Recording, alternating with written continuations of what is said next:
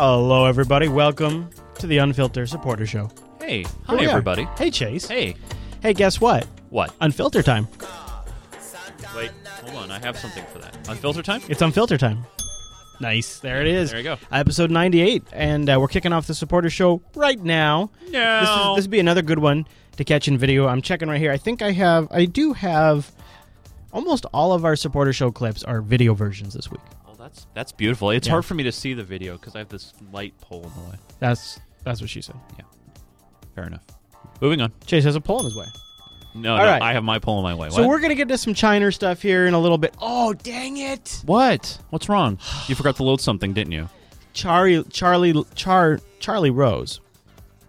Charlie Rose. With his great dialect and the way he delivers the cadence of what he is talking about. He calls China in one of his... oh, he does not. He says China. He does? Yeah, I wanted to clip it. Oh. Because I got China everywhere in our show notes now, and I got it in the supporters thing. I got it everywhere. I got it called China now because of Charlie Rose. Drunk Charlie. So we're going to get to Chinese stuff here in a minute. I want to start maybe with... Wow. There's a lot of good stuff in the overtime folder, too, this week, you guys, in the supporters thing. Some good stuff we're not going to get to. All right. Well, why don't we start with a little kind of something as a semi-tech angle? Oh, you know what? We're I think kind of you can qualify us as a little bit of fans of technology. Yeah. So yeah, let's start with some do tech that. angle. All right, here we go. Let's do that. This morning, the telecommunications industry is headed for a major reshuffle. AT&T says it's buying DirecTV for $48.5 billion. That would create the second largest paid television provider in the country with 26 million subscribers. Who's first? CBS News contributor and analyst Melody Hobson is with us from Chicago. Melody, good morning. Good morning. All right, what does Good AT&T morning. want with DirecTV? They want their customers, plain and simple. It's 21 million people that they want, and they want to be able to provide them with whatever they want, wireless, satellite, broadband, on whatever device they're using, mobile, their own television, a laptop, even in their car or on an airplane. And they hope to be able to do that by bundling services together at a premium price, of course. And also, last but not least, How does getting them a satellite company get them in the cellular market? Are they just being dumb right now and being like cell phone? Well, it's not just cellular. I mean, there are a percentage of people who have DirecTV who have the Hughes network system, so they have satellite internet. Yeah. having the clout because they have more customers with the content providers to be able to get that great content. After Comcast wanted to buy Time Warner, the question of antitrust came up. It's come up again with this merger. What's the likelihood of antitrust stopping these mergers? Well, I have to tell you, I think that AT&T learned a lot from when they tried to buy T-Mobile, and that failed. So, one, I think they're going into this with more information and smarter.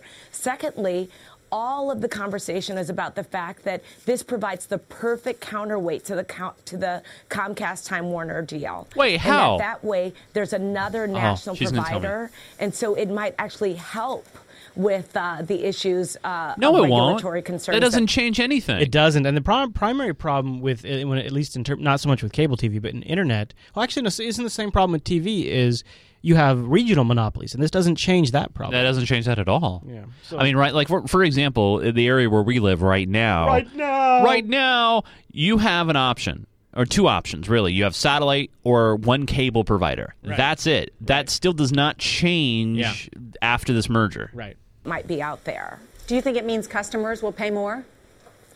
I think at the end of the day, this is a hard question to answer for one reason. Yes, the answer is yes. There isn't a lot of overlap between DirecTV and AT&T. Wait. In the cable industry in general, Say yes. there isn't a lot of competition because you get that geographic monopoly. Ooh. But over the long term, these companies, of course, want to be able to bundle these services and charge a premium price. You didn't answer the question. At the end of the day, you're going to get one bill. They're going to provide you with a lot of services. You didn't answer the question. And it'll probably be for more. Will we see more consolidation? She just did. Thank you. I think there is probably going to be more consolidation. Dish is still out there, and their CEO has not in any way suggested that they wouldn't be open to being now he would bought. be, sure. And so this is a moving conversation right now, a lot going on, a chess game that's big stakes. Ooh. All right, Melody Hobson, good to see you. Thank you so much. Good to see you. Thank you so much. Speaking of steaks, we had some steak. Oh, we have some delicious... No, that's not that kind of steaks. Oh. Stakes. I thought they were talking about barbecue. No. Well, why wouldn't they be talking about barbecue? So Chris, is this a good thing? I mean, of course. Sorry. Wait, was that a softball? I think this is going to be real great for consumers, Chase. Yeah. And did you catch what her reason was? Bundling. Bundling, yeah. Hey, you know what I hate the most? Bundling. Yeah. You know what I hate? Funny how that works. Hey, Chris, you can get internet really cheap right now for $19.95 per month if you bundle with phone service. Right. Phone service, which is $60 a month. Yeah. Yeah. No, I don't want it. No, I don't want it. But this. You know what this is? This is AT&T. Just like Comcast, what they're doing is they're setting up a kind of a paywall, if you will, of their own services, and locking it down. And then what happens is if you have your internet through AT&T and your television providing through AT&T, now they can lock that stuff down, right? Well, that's what they're trying to do. What's next? Are they going to buy a TV network so that we can be just like Comcast? Well, to be fair, DirecTV does own and have, just like Comcast does. Comcast owns 12, 15 different networks, not to mention various sports groups across the country. And your buddies over at NBC, of course. Of course. Well, was it 51% or something like that? All right, so we got to move on. This is kind of along the lines of net neutrality in a sense. So I got a clip that kind of brings us up to date on how some of those hearings went in the last week. Why don't we roll that? A sharply divided House Energy and Commerce Subcommittee grilled the chairman of the Federal Communications Commission today, Tom Wheeler, over his recent proposal regarding net neutrality. That proposal was passed by the FCC last week, and it contains a number of questions that the public will now have a chance to comment on for the next 4 months before any final vote on any final rule is held. And members of Congress had their chance to comment today. Now, one of the main questions regarding net neutrality is, should the FCC allow something called paid prioritization? That's the sort of deal we've recently seen with internet service providers charging content creators like Netflix more for faster internet access to consumers.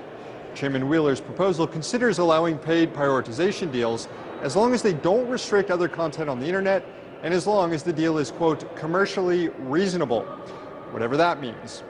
But Democrats on the committee said paid prioritization will ultimately undermine the open internet. I just want to say to you that I'm opposed to any form of paid prioritization. Paid prioritization divides the internet into the haves and the have-nots. Can you hold it there for a brief moment? Do you see the look on Wheeler's face when Waxman is talking there? I mean, I know this is a very visual question, but you look at Wheeler like... I'll back up a little bit. He's got the look on his face like, you know what? Just shut up, Waxman. I'm going to do what I want because you know what? The phone and cable companies put me here to push this agenda through. That is why I am here. Let me see. And he's just got this look on his face like... just shut up, Waxman. So there's Wheeler. So, you can play from here. Basically, it's when Waxman is talking, they cut to Wheeler's. Just look at him for a minute. But Democrats on the committee said paid prioritization will ultimately undermine the open internet. I just want to say to you that I'm opposed to any form of paid prioritization. Paid prioritization divides the internet into the haves and the have-nots. And it will entrench the big companies at the expense of startups. Paid prioritization represents a fundamental departure from the internet as we know it. Another question is, should the FCC reclassify the internet as a public utility, like a phone company? Such a move would give the FCC broader powers to regulate the internet and enforce net neutrality rules. Of course, Republicans on the committee wanted nothing to do with reclassifying the internet. The modern communications landscape bears no resemblance to the world Title II was meant to regulate, and application of Title II to the internet is at best a poor fit. And attempting to reclassify it would be harmful to consumers, businesses, and the future of the internet as we know it. As it stands now, the FCC has not passed any final rules regarding net neutrality, and neither has Congress, a point Chairman Wheeler wanted to make. It's important to recognize that there are no protections for an open internet in place today. Again, this debate will continue for the next 4 months. Wow, he actually spoke the truth there for a moment. Before the FCC holds any final votes on rules. But this isn't the only issue on the Commission's plate. With blockbuster mergers in the news, including the latest proposed one between AT&T and DirecTV, Congresswoman Doris Matsui wanted assurance from Chairman Wheeler that the FCC is paying attention to this issue as well. These large mergers that are before us, they may be different from each other, but can you commit to us here that the FCC will carefully scrutinize these deals with a focus toward public interest? Without hesitation and with complete affirmation. Now, these are all extremely important issues for advocates of a free and open internet, both in Congress and in the public. And Chairman Wheeler says that he's on their side. I've consistently said that there is only one internet. There's not a fast internet and a slow internet. Based on the questioning today, lawmakers clearly want to see actions to protect the internet, not just words. In Washington, D.C., Sam Sachs, RT. Sam Sachs. So what do you RT. think, Chase? So you know where we're at now, right? You know what happens next? Yeah, comment period. Yeah, we hang out for 4 months and just kind of wait and see what happens. Well, it's real simple, you guys. We need a comment. And I'm really getting tired of people saying, "Well, I'm not going to do it. It doesn't make a difference." Do you think they've taken notice? I mean, quite a bit of ruckus was generated. Yep, just even leading up to it. Yeah, and now I mean, they seem like they're trying to quickly pivot, like their stance a little they're bit. like, Wheeler, no. Wheeler's like, no, dog. I've always been for no fast lane. That thing I said about the fast lane, that was like a different kind of fast lane. No, I was talking about NASCAR. Yeah. Race cars. Racing. No, it's real simple, you guys. Real simple. We need to make sure that during this 4-month period that we keep it up front. Yeah. And we continue keep the pressure up. And continue to comment. Yes. I mean, if anything, these mergers show this consolidation can only possibly restrict and just cause more I mean, issues it's for like us. we're getting It's squeezed nuts. on both ends. Squeeze, that's in constrict. Yeah. You got these mergers that are taking out the competition and then sort of not really forcing them to be competitive, and then you've got this lobbyist running the FCC, and I'm not actually all that convinced that them becoming common carriers is a good thing.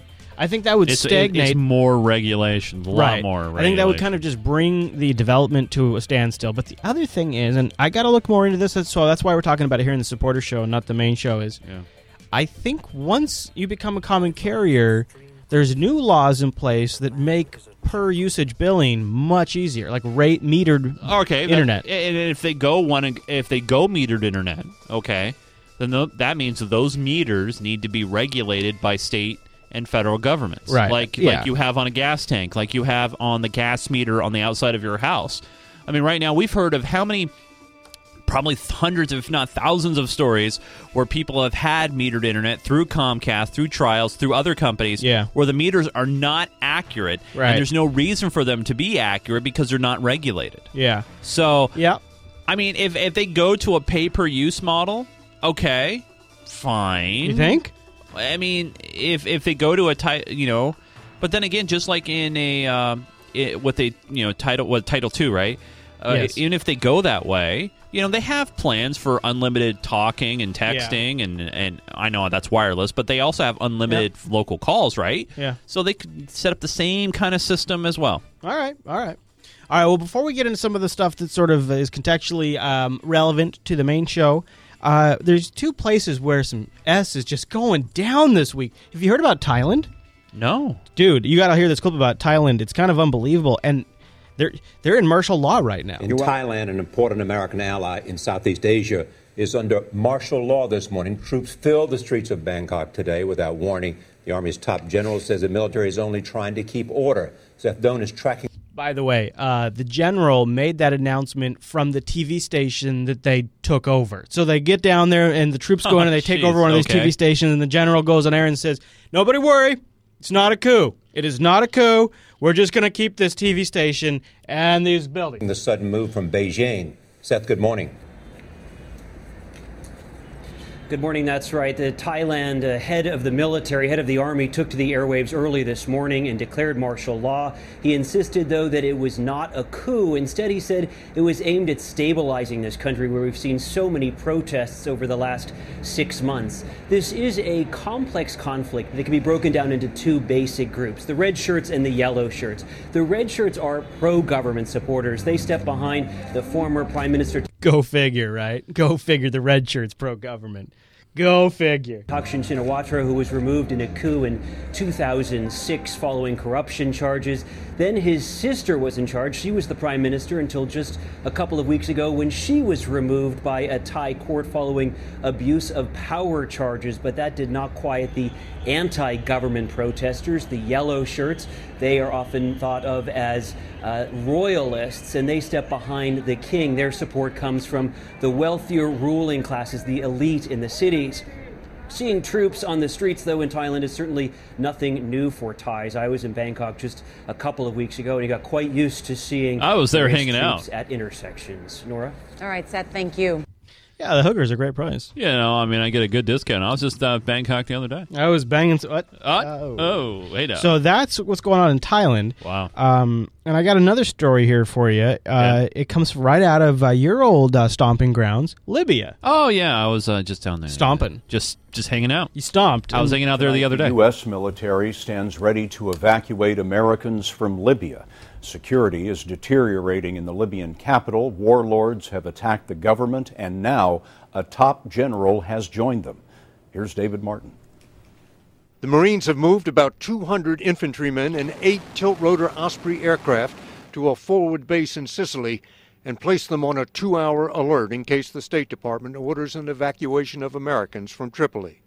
3 tanker aircraft to refuel the Ospreys en route and 2 C-130 cargo planes to carry passengers have also been positioned in Sicily.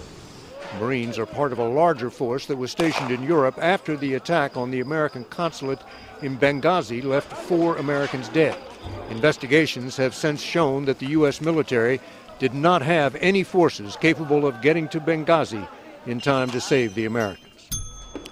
The State Department has not yet made a decision to evacuate and says the Marines have been put on alert out of an abundance of caution. Scott? David Martin at the Pentagon for us tonight. David, thank you. David, thank you. Thank you, Yeah, David, that was great. I really appreciate that, David. Nice story, David. So that's Libya. We got Thailand and Libya going crazy. Now, I got a couple things we're going to cover before we get to the heavy stuff. All right. Okay, so we're just going to shake some of that off, because that's heavy, right? That's very heavy. Let's shake some of that off. Let's go inside Harry's $100 million razor blade factory in Germany. All right. In a small town in the former East Germany, a New York-based startup is making waves. My name is Andy Katz-Mayfield. I'm the co-founder and co-CEO of Harry's. And Harry's is a grooming brand. We sell our own shaving products, razor blades, shaving cream through our website, harrys.com. There's a couple of companies that have controlled the industry for a really long time, and they charge prices that are pretty disconnected from the cost to manufacture. In January, Harry's bought Fine Technique. Total cost, including a bit extra to fund expansion, $100 million. And when we started Harry's, we searched all over the world to try to find the best manufacturer, and it turns out the best manufacturer in the world is here in Germany. And we're able to, particularly now owning the factory, deliver product really efficiently to our customers. We also sell directly to them. And by doing that, we're able to deliver it at really exceptional value. You get down here and, I mean, you walk through this factory and you immediately have an appreciation for how hard it is to actually manufacture razor blades, how skilled the workers are here. The folks here have been doing this for a long time. They're truly craftsmen. And that is the special sauce in this factory. It's the people and the process and the know-how that enables them to grind steel and create really high-quality blades. I know that's a little commercially, but I just thought that was kind of interesting. You know, I use Dorco blades.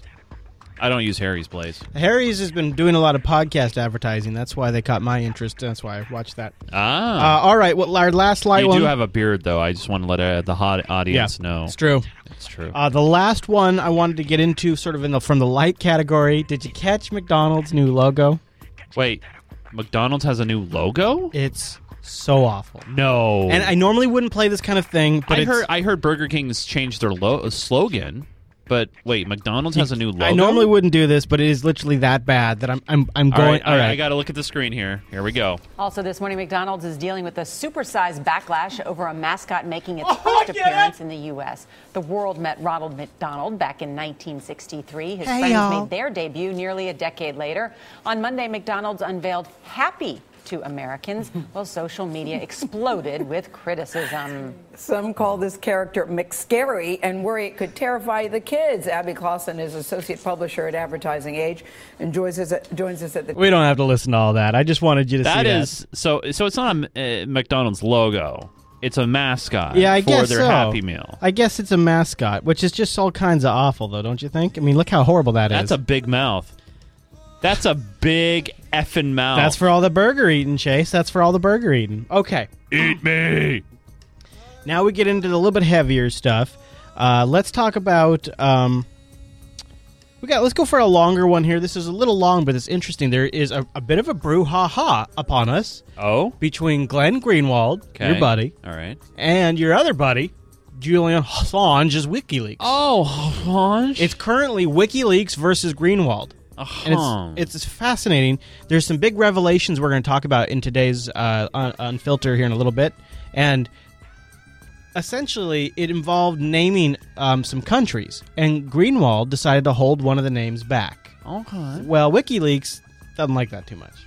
It seems something of a feudal dispute is brewing within the Whistleblower Fellowship. Two titans of the community, WikiLeaks and Glenn Greenwald, the journalists who got access to the top-secret documents leaked by Edward Snowden, are at loggerheads. Archie Sarafat has been investigating for us.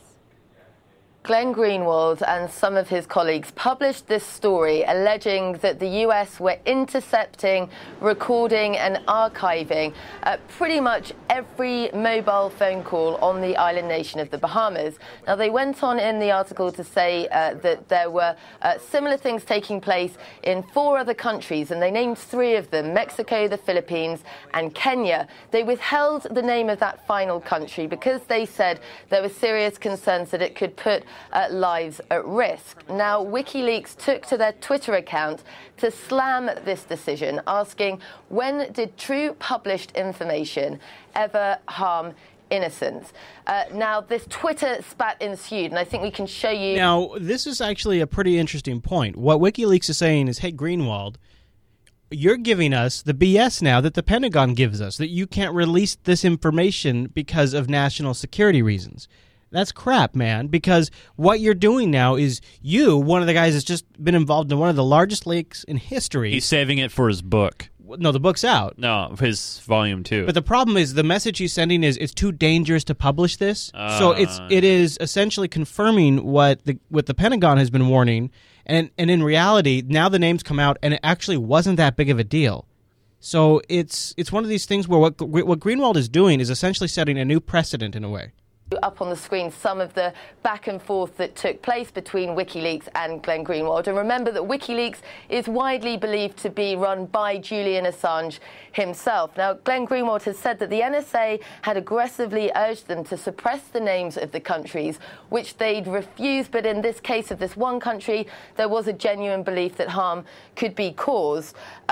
WikiLeaks were not responding well to that, and then we saw this bombshell dropped, which was that they said that they would reveal the name of the country that was being mass recorded in 72 hours. There is very serious questions raised here, not least the claims that Greenwald and Snowden have made that the Snowden documents are in safe hands. Does Assange have these documents? Yeah, that's the other question, is how does WikiLeaks know the name? Because supposedly Poitras, Greenwald are the only 2, plus a few big publications now. Yeah. So how did WikiLeaks get this information? Unless someone passed it along? And if that's the case, then why the 72-hour ultimatum? Why not publish it immediately? If you really believe in that transparency, put it in the Twitter feed right there. Tweet it. Maybe it's like poker, right? They don't have it, so maybe they're bluffing to try to get them to come out with the name. It's either that, or that these documents, which are supposedly super secure, have spread around to more people than they're supposed to have. Oh. I don't know. I mean, it could be either one. Yeah. Will that name be revealed? It was about 36 hours ago that we had that deadline set. Another 30... All right, so this is a little clip's a little old. We'll get to the rest of that story in the main show. Oh, look at that. And we'll get to the rest of the story. Coming up at 11 o'clock tonight, is there a chemical in your kitchen that could kill your entire family? Oh, my God. Stay right here. Okay. Here's a weird one. This is the kind of story that makes conspiracy theorists go, see, that's what I was talking about. Yeah. You know, so do you know how one of the campaigns they employed to find bin Laden, did you know that one of the ways they did that was... vaccinations? Yeah, you got it, buddy. Well, so now the CIA has been barred from using vaccination. President Obama's top counterterrorism advisor has vowed that the CIA will no longer be able to use vaccination programs as cover-up for intelligence operations like the one used by the agency prior to the killing of Osama bin Laden. Lisa Monaco announced the policy change last week in a letter to the deans of 13 schools of public health. Oh, no, I was trying to get your attention for this. For something in the yeah, I see what he said. Yeah, I know. But we just played a CBS clip. He's just being a jackass. Yeah, I know. That kind of shit bothers me. It is. So for people who don't see it, is we have somebody in the chat room who's like, "Oh, RT's the sole source for news." The exclusive source. What that is he's hearing something that is uncomfortable to him, and so what's easier for him in order for things to fit in his life picture, what is easier for him is him to or her to play it off as, well, I don't have to accept what I am hearing because of where it's coming from. So let me paraphrase, if you forgive me. Yeah. Basically, you're saying since it's from RT, therefore it's ass, right? And we shouldn't play it, right? Well, no. You misunderstand. Oh, okay. What it is it's essentially an internal self-justification to be able to reject something that you're hearing that doesn't fit within your view of the world. Oh, I see. It's sort of, and the thing is it's not his fault. It is something that people that don't exercise that intellectual muscle are not very good at, because instinctually it's a protection mechanism. They're saying that he was joking, but even jokes can be taken out of context, and I think even saying those things could plant those ideas and thoughts into other people's heads, even by saying those things. Thoughts are like a virus, Chase. It's a virus. All right, let's go back to this clip, because what they're covering. It happened. So that's all that matters. Yep. In it, she wrote, the director of the Central Intelligence Agency directed in August 2013 that the agency make no operational use of vaccination programs, which includes vaccination workers. She also went on to say that the agency would not try to obtain or exploit DNA acquired through such programs. The letter was in response That's to the other end of this, is they were keeping the DNA. Educators of those universities who had written to Obama last year protesting the use of immunization programs as a means for espionage. The most notable program was run by a doctor who offered hepatitis vaccinations in the Pakistani city of Abbottabad as a front for his CIA-backed effort of obtaining DNA samples from children thought to be conceived by Osama bin Laden. There was I think I have it in the overtime folder. I'll go see if I can dig it up right now. There was an interesting conversation with Mike Morrell, your buddy, Mike Morrell. We hang out almost every other night. We play video games. Yeah, your buddy. We play Battlefield. But I don't. He's a really good Battlefield player, by the way. I mean, he can really be a good support. I don't think I have it in here, but he essentially said they stopped doing this about a year or so ago. But this is now it's gone public because they feel like people need to know they're not doing it. So okay, all right. Well, here is a little bit of let's see if I can find another good RT clip first. Here's a good one. The FBI is caught. Oh, I don't think this is RT though. But the FBI has caught a whole group of people that were selling malware for like $40 that lets you turn on anybody's webcam. The FBI and police in over a dozen countries have been working on this case for a couple of years now, and they basically in the last few days have done a roundup. Over 100 arrests have been done. Hundreds of searches have been done in Europe, in Canada, and the United States. And we're going to hear more about this later today. The Justice Department, the U.S. Attorney here in Manhattan, is going to announce some charges against some of these individuals. Now, what we're talking about is black shades, which is a type of malicious software, the kind that was used against that former Miss Teen USA, and it basically is used to hijack your computers. It can be done. It can do everything from log your keystrokes, so they can steal your bank account information, your passwords. It can turn on your webcam, and it's been used for everything from bank fraud to extortion. Carol. So, Sean, I want to ask you about this device that these perpetrators install on your computer. Is it relatively easy? It's actually very, very easy. This is what we would call commodity software. It's actually point and click. You can download it from the internet. You do not have to have any particular type of technical skills. Oh. Once you've got what we call this remote access tool, once you've got it on your computer as an adversary and you deploy it, you have a screen and you can actually click on the camera of the computers that it's installed on. You can actually read the keystrokes as these people type in their usernames and passwords or where they're constructing email. Very easy to use, very easy to deploy, and incredibly pervasive throughout the network. How difficult was it for the FBI to round up all these people?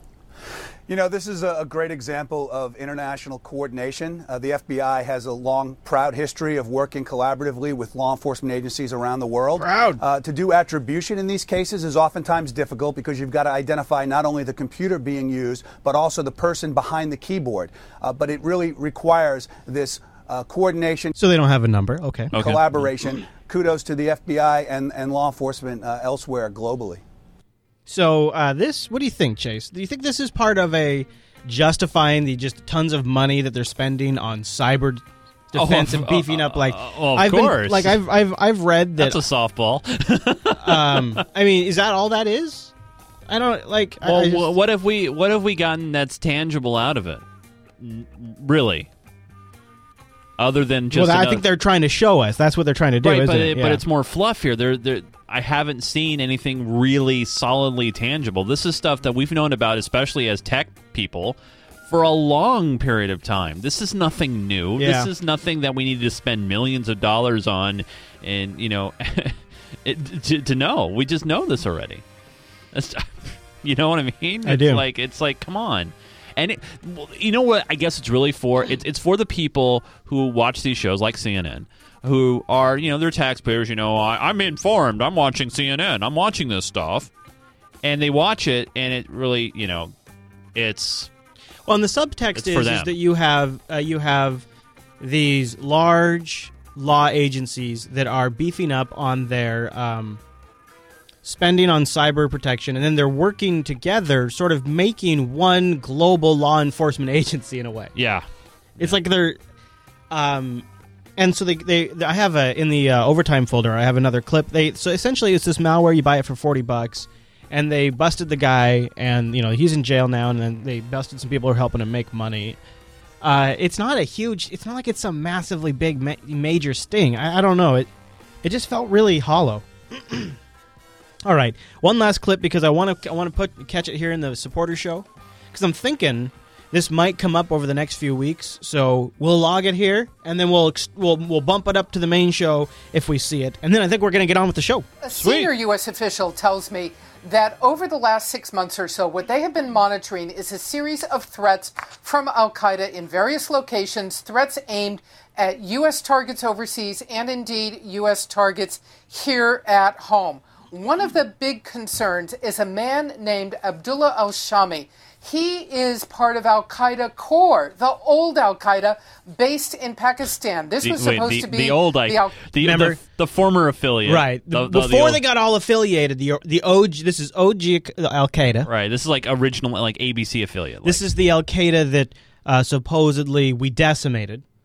and then when we needed to still have scary Al-Qaeda, we came up with the affiliate system, and now the affiliate system, people aren't buying that so much, so we're bringing back OG Al-Qaeda. Al-Qaeda on the run. Al-Shami, believe it or not, Wolf, they believe he was actually born in America, American-born, went to the Middle East as a very small child with his family. So now an American is running Al-Qaeda, okay? An American, let's just play that. I want to back that up because I believe that's what they're telling us, is an American is running Al-Qaeda. Shami, believe it or not, Wolf, they believe he was actually born in America. Oh, I don't think I backed it up because I just couldn't believe it or not. Big concerns is a man named Abdullah al-Shami. He is part of Al-Qaeda Core, the old Al-Qaeda. Oh, he's just part of Core. Al-Qaeda Core. Al-Qaeda Core. He's not leading it, but he's a high-ranking member. Do perhaps. they have a website that I can go to and look at all the different divisions? I would like a flowchart. You know what? That'd be great. A PowerPoint might work. Maybe Barbara Starr could get on that. Go ahead, Barbara. Based in Pakistan. This was supposed to be the Al-Qaeda on the run. Al-Shami, believe it or not, Wolf, they believe he was actually born in America, American-born, went to the Middle East as a very small child. Yeah, you know what? I got to give a shout-out to WNSX in the chat room right now. He's saying something that this is part of the newspeak that they do all of the time. The officials believe. So what Barbara Starr is doing right now is she is reporting on something that somebody told her they believe. Oh, right? Yeah. Every time she's saying officials believe he is an American citizen. Officials believe he's part of Al-Qaeda Core, right? Yeah. Believe is not fact. No, it's not. It's just a belief. That's right. So I think that's a very good thing to point out is essentially all of this could be totally, completely BS and they wouldn't be lying. Child with his family. And now is essentially the head of Al-Qaeda's external planning operations in Pakistan. He is a guy they believe is like a party planner, trying to put operatives in place, just part of this overall effort. They do not think yet he has been successful. They see no operational cells in the United States, but this is not Al-Qaeda on the run. This is someone they're watching very closely. The New York Times actually quietly mentioned him several months ago. U.S. officials are loath to talk about him, but Al-Shami, that is his code name, is the one to watch. Second stream apparently coming from Syria. Sean. What are you learning about that? Wolf. Okay, so you notice too, remember like a month ago when I was like, man, I'm loving this threat stream verbiage that Rogers was dropping. Yeah. Now here's Wolf, just rocking with Barb. In the Situation Room. And he's dropping threat stream now. Although I believe he just says stream, right? Because Wolf's got to make it He's tight. quick, yeah. But Al-Shami, that is his code name, is the one to watch. Second stream apparently coming from Syria. What are you learning about that? Wolf, another man, a guy named Al-Jani, also Wolf's looking a little old, by the way. He's starting to get He's put on a little weight, and he's trimmed the beard too tight. Yeah, I was actually thinking that today. He shaved it too close. Dan Lewis is going to CNN, and he'll be taking over the situation. No, Chase, I don't think so. Damn. All right, okay, hold on. Okay, so now I have not heard this far into the clip yet. Are they about to say that the second stream, the weak stream in Syria is also a U.S. citizen? Because what is happening this week is the Obama administration has been forced to release the memo justifying the droning of American citizens without legal process. Oh, this is the groundwork. This is the laying of the groundwork. That was just shown to Senate because there was a hearing to nominate somebody for like the First Circuit Court. I can't remember now what this guy. I can't remember the details at the moment. I didn't put it in the show, but he. Essentially, they said, we're going to hold up his nomination until you release this memo. This memo, which set up the quote-unquote due process the Obama administration went through to drone a U.S. citizen without an actual court order. So it's interesting that they mentioned that Al-Qaeda Core is on the rise and that it's being, the party planner is a U.S. citizen. Are they now? There's no way they're about to also make the same claim for Syria. I mean, that would just no. I'm sure they're not. No, don't worry about it. You're good. Wolf, another man, a guy named Al-Jani, also coming, it is believed, from Pakistan into Syria. Last week, he was very quietly sanctioned by the Treasury Department. They believe he is a key Al-Qaeda senior operative now in Syria, also at the core of a Syrian-based effort. I mean, Al-Qaeda has been in Syria for well over 2 years now. I mean, their affiliates have very good ratings, and they've been there for a while. What makes one more person, one more Al-Qaeda person going into Syria newsworthy at all? At this point, what would be more newsworthy is if they were leaving If someone Syria. was taken off, yeah. Planning external attacks again, attacks against U.S. and Western targets. Syria now a hotbed, basically Right now. open territory for Al-Qaeda to operate. There are training camps. They are bringing fighters in. And as we are going to discuss in a short while, they are sending fighters out of Syria, trying to get them into Europe, trying to get them into the United States to attack wherever they can. There you the go. third stream coming from Yemen. What are you learning about that? Whoa, there's a third always stream. A top concern. It is, of course, the headquarters for Al-Qaeda in the Arabian Peninsula. Remember, we reported several days ago the U.S. They have a Embassy headquarters in Sana'a had in closed, that's nice. to any outside services. It is still closed. It is going to remain closed for weeks. This is one of the biggest indications of the growing threat from Al-Qaeda in Yemen. The concern that they are very capable of trying to attack the U.S. Embassy in Yemen, capable of trying to attack inside the United States. Let's circle back and tie this all up, Wolf. The concern here is... And you know what, for really the cherry on top, what you ought to say is a lot of them have arms that were smuggled through Libya, which is one of the reasons why Chris Stevens died. Just tie it all up, Barb! In each of these locations, Al-Qaeda operatives are threatening and making efforts to try and put operatives into place to attack U.S. targets in Europe, U.S. targets at home. U.S. official tells me there's no evidence U.S. official of operational cells yet, but they are watching and tracking every one of these as they emerge. I like there's a little island on the south of Yemen there. I bet you that's a nice little spot for them to hang out. Get a little tan going. Very pretty. So are you scared? Should I? Am I supposed Al-Qaeda core is on the rise, Chase. I just want to know, am I supposed to be scared? Yes. That's the whole point of that entire segment. Oh. That's why they did that. It's not working. Shite. They'll have to come up with some new affiliates. All right, well, go check out the overtime folder, dear Unfilter supporter, because some goodies in there. All right, so you know what this is? Episode 98. Episode 98. Then we're 2 away from the big one. I believe it is your intro. It is.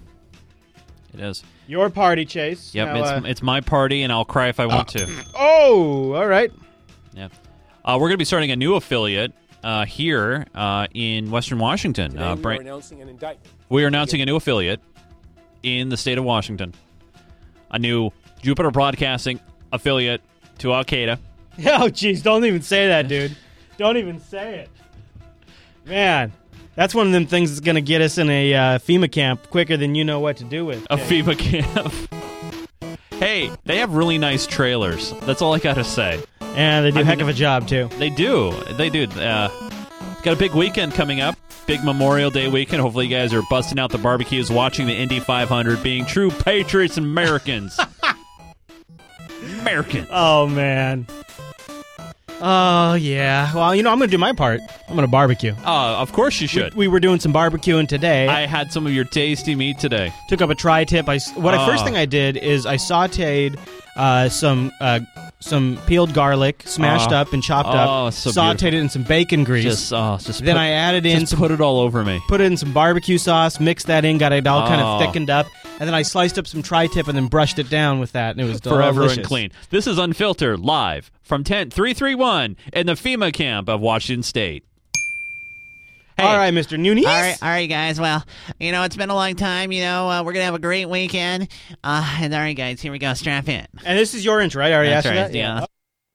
All right, here we go. You're muted. I got to say it. Oh, you didn't say it yet? I didn't say it. All right, say it. All right, guys, strap in. Here it comes.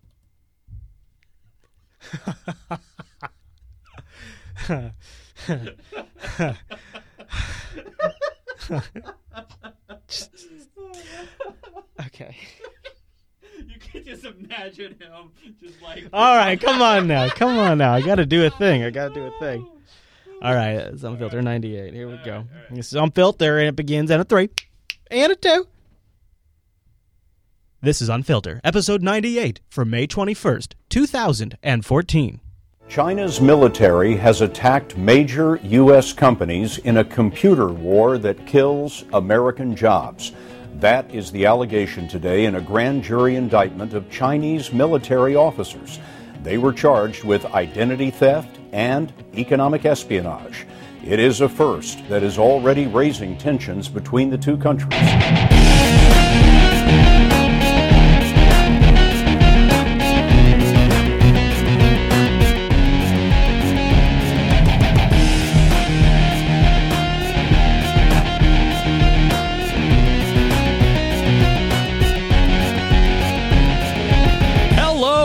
Welcome to episode 98 of Unfiltered, Jupiter Broadcasting's weekly show about that news that you should not be watching. Special thanks to all you Patreons who are supporting this awesome show. My name is Chase, and joining me every single week, because he has to, because he's here, Mr. Chris Fisher. Hello there, Mr. Chase Nunes. It is good to be here for episode 98. Man, 100 is so close. I can taste it. Yeah, or that might be the meat still stuck in your teeth. What? Yeah. Hold on. Got it there. There we go. Man, I'm excited, though. Oh. And I think, too, it's been a very interesting couple of ramp-ups. The last few weeks have been kind of interesting. We got back up on our feet after the big move to JB1. Yeah. Because the Unfilter show had... a lot of equipment that comes with it. It was in a weird spot because we forgot to bring the bell. Yeah, and we the forgot red book. to bring the red book. Yeah, which we have now. We've got all that. We have new digs to do the show from. Obviously, if you've been following our Patreon, which we launched last week. We want to put the show on the road, right? I mean, obviously, wouldn't that be a great dream? We didn't. We didn't put that in there. Well, we did. We just inferred. We didn't actually say until now. Well, that's actually something. That's true. I was going to talk about this in the Patreon segment. We'll just talk about it right now, just real quick. All right. One of the honest criticisms you can give the Unfiltered show here for sure is that we are very U.S. centric in our view because this is our our Chris, pad. where do you live? In the United States of America. America! Where do you live? America! Yeah, but they'll, and we do try to look outside the world. Of course. We try to use that to our advantage. We try to look at how the U.S. behaves around the world and analyze it from our standpoint here internally, give you the inside pitch from people who aren't crazy. Yep. So that's our value. I have an idea, Chris. You know what and we I need? hope it helps our world listeners understand what's going on over here in Crazy Town. What we need is affiliates, Chris. What we need is Unfilter affiliates. So this could be Unfilter Core here. This is going to be Core. Right. And then we'll have affiliates. Unfilter affiliates all around the world in training camps. Yes. No, Chase was kidding, but what we were thinking about is if that Patreon were ever to get immensely successful, we would want to travel not just in the U.S., but honestly outside the U.S. UK, to help Australia. and do shows from there. Do them from there, right? Yeah, so that's... I was going to mention that in a little bit, but I'm pretty excited. Yeah. It's pretty exciting. No, we have some great news to share about the Patreon. We'll talk about that later in the show. Yes, sir. Yes, sir. But first, it's time for of course. An NSA update. We've been covering this since episode 56, 54, yeah. There was some interesting stuff that came out on The Intercept this week. That's the new Greenwald, Poitras. I was going to call it the streams. Piero Madar. From the streams. And turns out that the NSA has been recording every single cell phone call, word for word, storing it for at least 30 days in the Bahamas. Oh, so we're not going to Bahamas is what you're saying? Is that what you're saying? Here's a little update on what's going on. Surveillance is part of a top-secret program called Somulget. Somulget is part of a broader NSA program called Mystic, which The Intercept says as of 2013 was being used to secretly monitor the telecommunication systems of 6 countries, including the Bahamas, Mexico, the Philippines, and Kenya. However, while the Mystic program reveals the agency's pursuit of metadata in all those countries, Somulget has enabled the NSA to also record the content of nearly every conversation in the Bahamas and one other unnamed country. The NSA tells RT that its efforts are focused on ensuring the protection of the national security of the United States, its citizens, and our allies through the pursuit of valid foreign intelligence targets. They went on to say that all of the NSA's efforts are strictly conducted under the rule of law and provide appropriate protection for privacy rights. Oh, totally. In one of the documents, The Intercept acknowledged the NSA boasts of being able to log log every call. I don't know why it cut off there at the end. Log every call. Now, if you look at that slide you had up there, this came from The Intercept as well. In addition to the Bahamas, they give it quick mention, but you can see it there on the slide. The NSA also is targeting the entire mobile networks of Mexico, Kenya, nice, and the Philippines. Oh, that's nice of them. So it's not just the Bahamas. I like the fact that they have a nice little screenshot of an iPhone there with some text messaging happening. Yeah, that's nice. Isn't it? That's very nice. According to the documents provided by Snowden, so that's where these came from, and Intercept is still going through them. Now, the story wasn't written by Greenwald himself, but one of his associates on the Intercept. He's still out doing the book tour. All told, the NSA is using this Mystic program to gather personal data on mobile cells placed in countries with a combined population of more than 250 million people. Wow. That's a lot of people, Chase. And now here's the part that I don't like. This is the part. Now, there's a lot of aspects to this story that bother me. Obviously, the potential for economic espionage here is pretty intense. It's pretty high. But where I really have issue with this is they're also using this to basically bust people for buying weed. And really? Yeah. In fact, there's in the show notes I have an image of essentially an intercept where they grab a call where this guy talks about how he's going to be taking in some weed and how much weed he thinks it's going to be. Is this the image that you're talking about? I think that's it right there. Right. Yeah, and they're using the Some All Get program. And here's think about how they do this. So this is how Greenwald or the Greenwald associate explains how Some All Gets. They go like this: if an entire nation's cell phone calls were sort of a menu for TV shows, Mystic is part of the Some All Get program. Mystic would be the cable programming guide showing up with channels which offer shows and when. Some All Get would be the DVR that automatically records every show on every channel and then stores them for a month. Okay? All right, but so when they work together. But when they go back and watch it, that's when they need the warrant, right? Probably. Not if it's somebody outside the U.S. But the Bahamas is outside the U.S., right? They're not. It's not like the U.S. Virgin Islands. The Bahamas are separate. Yeah, right? The Bahamas are. It's a democracy. I mean, I don't understand what this is. There's no threat from them. They're democratically elected leaders. It just seems crazy. It seems honestly like a test. Like they're just trying it out. Like they're just working on the system. Plus, a lot of influential people go there to vacation. So what about that hidden country, though? What about that other one that we don't know about that they're recording every conversation from? We haven't gotten the name yet. Oh. Yeah. Why? So here's another slide. There's just all kinds of slides. They talk about how the State Department has in the past labeled the Bahamas as a major drug transit country. And so, it's obviously from that angle, the drug war angle, an area of interest. I'd hate to think they're violating this many people's privacies just for the freaking war on drugs, but I guess any justification. In fact, the NSA, I have information in the show notes about this, was able to use Executive Order 12333, triple threes in that 1-2 executive order. This executive order allowed them to ride in on the drug war, and what the NSA did is they worked with the contractors who were setting up the telco systems, because when the Bahamas did their build out, the government themselves didn't build it out. They hired out contracts, and those contractors came in and built out the telecommunication systems. Well, so what did the NSA do? They got in with those contractors, and that's one of the things that these revelations reveal is what the NSA did is they started working with those people directly, and they say here in these slides that in most cases the host country is totally unaware of the NSA's activities because they just compromised the contractors. And Reagan is the one that made that executive order. So their ability to do this goes back to when Reagan was in the office. So that probably gives you an idea of how long they've been doing it or working on it. I always think about, people who come out and say, I can't believe Snowden, released these documents. I can't believe that this stuff was shared. But think about it for a minute. Let it sink in for a moment.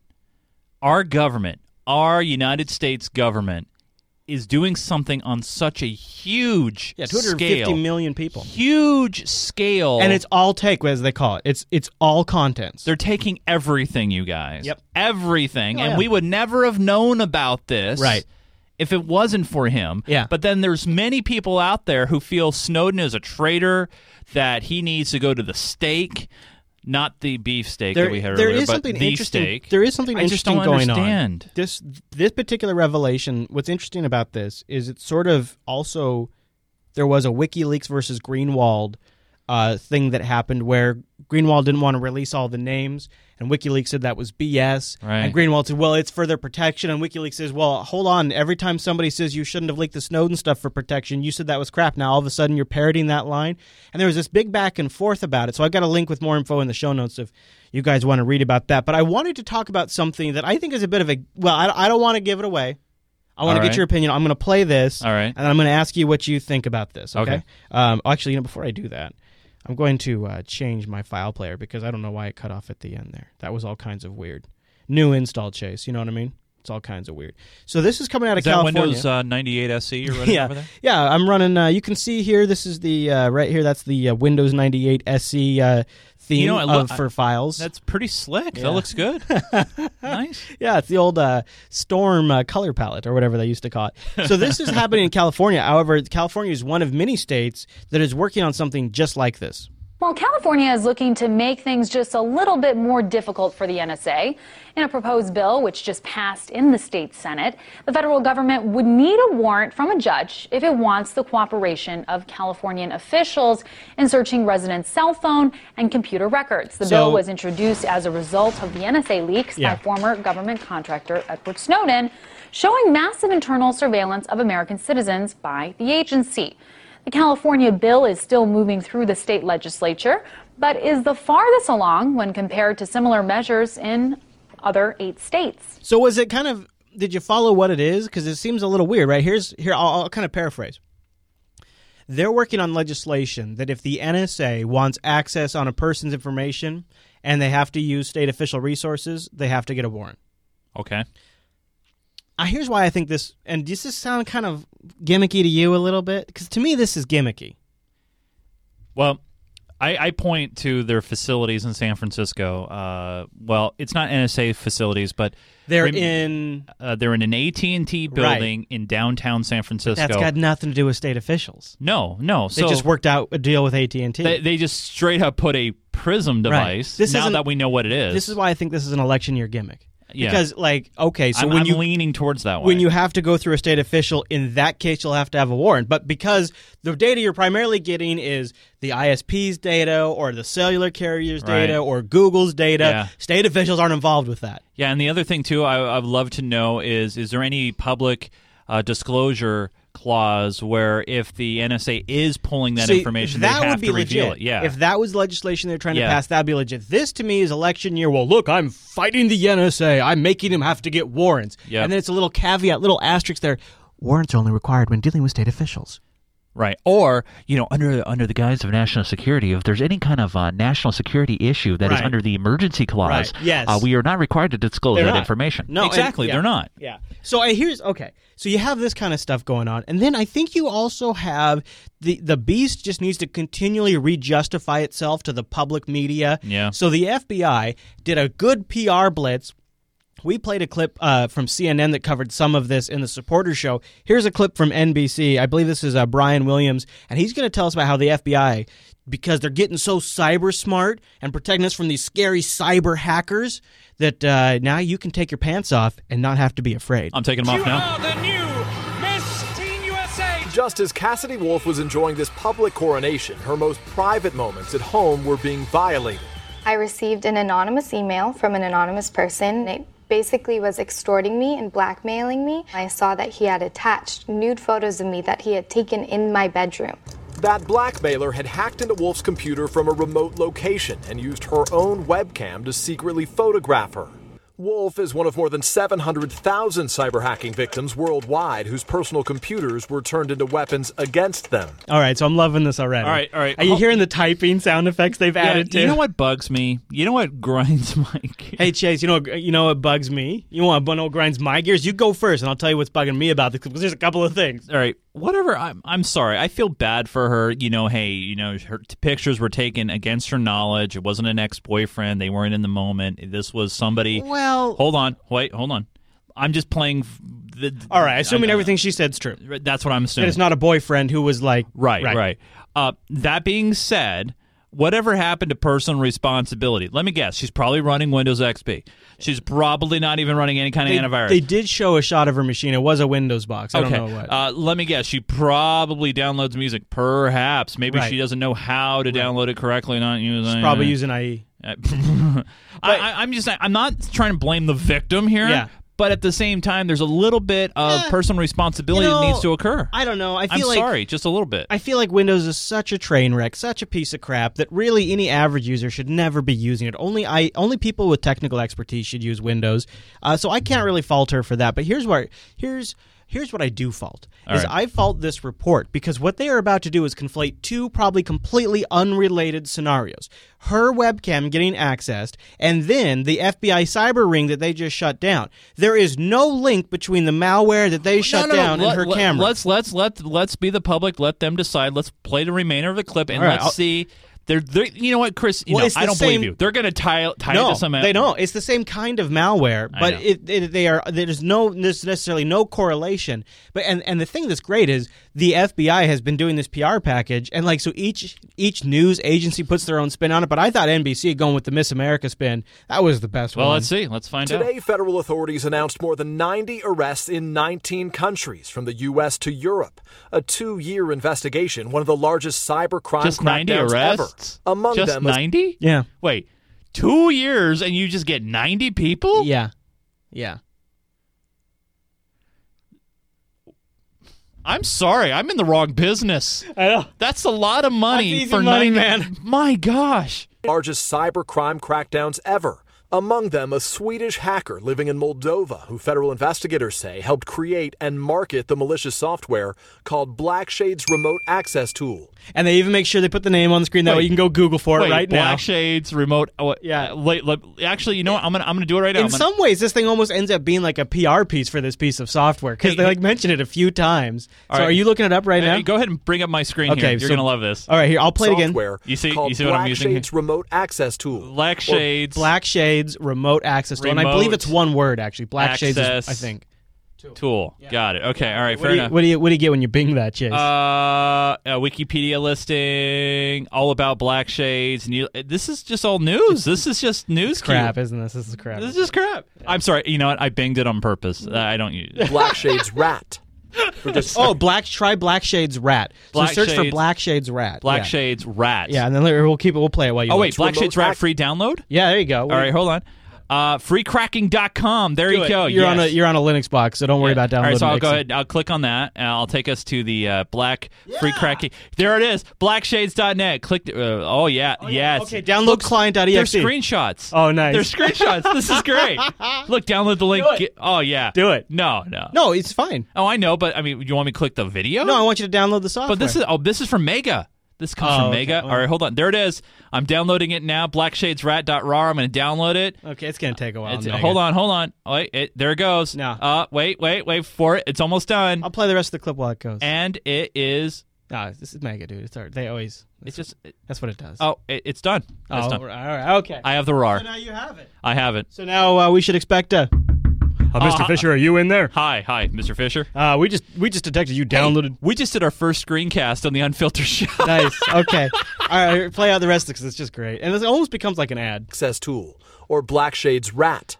For just $40, $40. The Blackshades Rat enabled anyone, anywhere in the world, to instantly become a dangerous cyber criminal. Blackshades can be used to hijack computers remotely and turn on computer webcams, access hard drives, and even capture keystrokes to steal passwords. Cybersecurity experts say beware. Hackers try to lure you to click on an attachment. Once you've done that, you've downloaded the bad stuff onto your computer, and the attacker can take over. Another tip from the experts, shut your computer off when you walk away. Just as easily put a piece of dark tape over the webcam. Tonight, experts warn hundreds of other hacking programs remain for sale online. So act quick. Hey, Chris, what about Go to My PC? Can't that do that? What about the other ones, like a remote desktop can do that? Yeah, I mean, it's probably like a VNC thing, and you can trigger the webcam. I mean, is this stuff bad? Of course. But like you said, it's a combination of personal responsibility and put some damn tape over your camera if nothing Hey, you got else. some gaffer's tape? Because there's a webcam on this. I know. Well, thankfully, like on these monitors, I don't plug that in. Oh, thank God. I know, so you don't have to worry at all. But you have a laptop right there, Chris, in front of you. I hope. I get a thrill out of it, especially when I'm baiting. No, Shut up. I'm baiting. I'm glad you got the reference. Watching out my balls right now. Come on. We should take a little break right here and thank our patrons. That's usually what we normally would thank our Unfilter supporters, which it's the same. It's the same thing. Are you talking about patreon.com/unfilter? Patreon.com/unfilter. It is the new system to support the Unfilter show. And man, I'm really happy to say I think the I would say a lot of the feedback has been people really like the new system. Yeah. First of all, one of the things that's nice when you sign up now, you get immediate access to the supporter show, which is a nice benefit because in the past you had to wait 1 week. But there's also more of a community now because there is a discussion area for our patrons. And they can, you know what, it's also a good mechanism for us to get feedback directly from the people who keep us on the air. Yep. So as of this recording, we're at 127 right now? 127.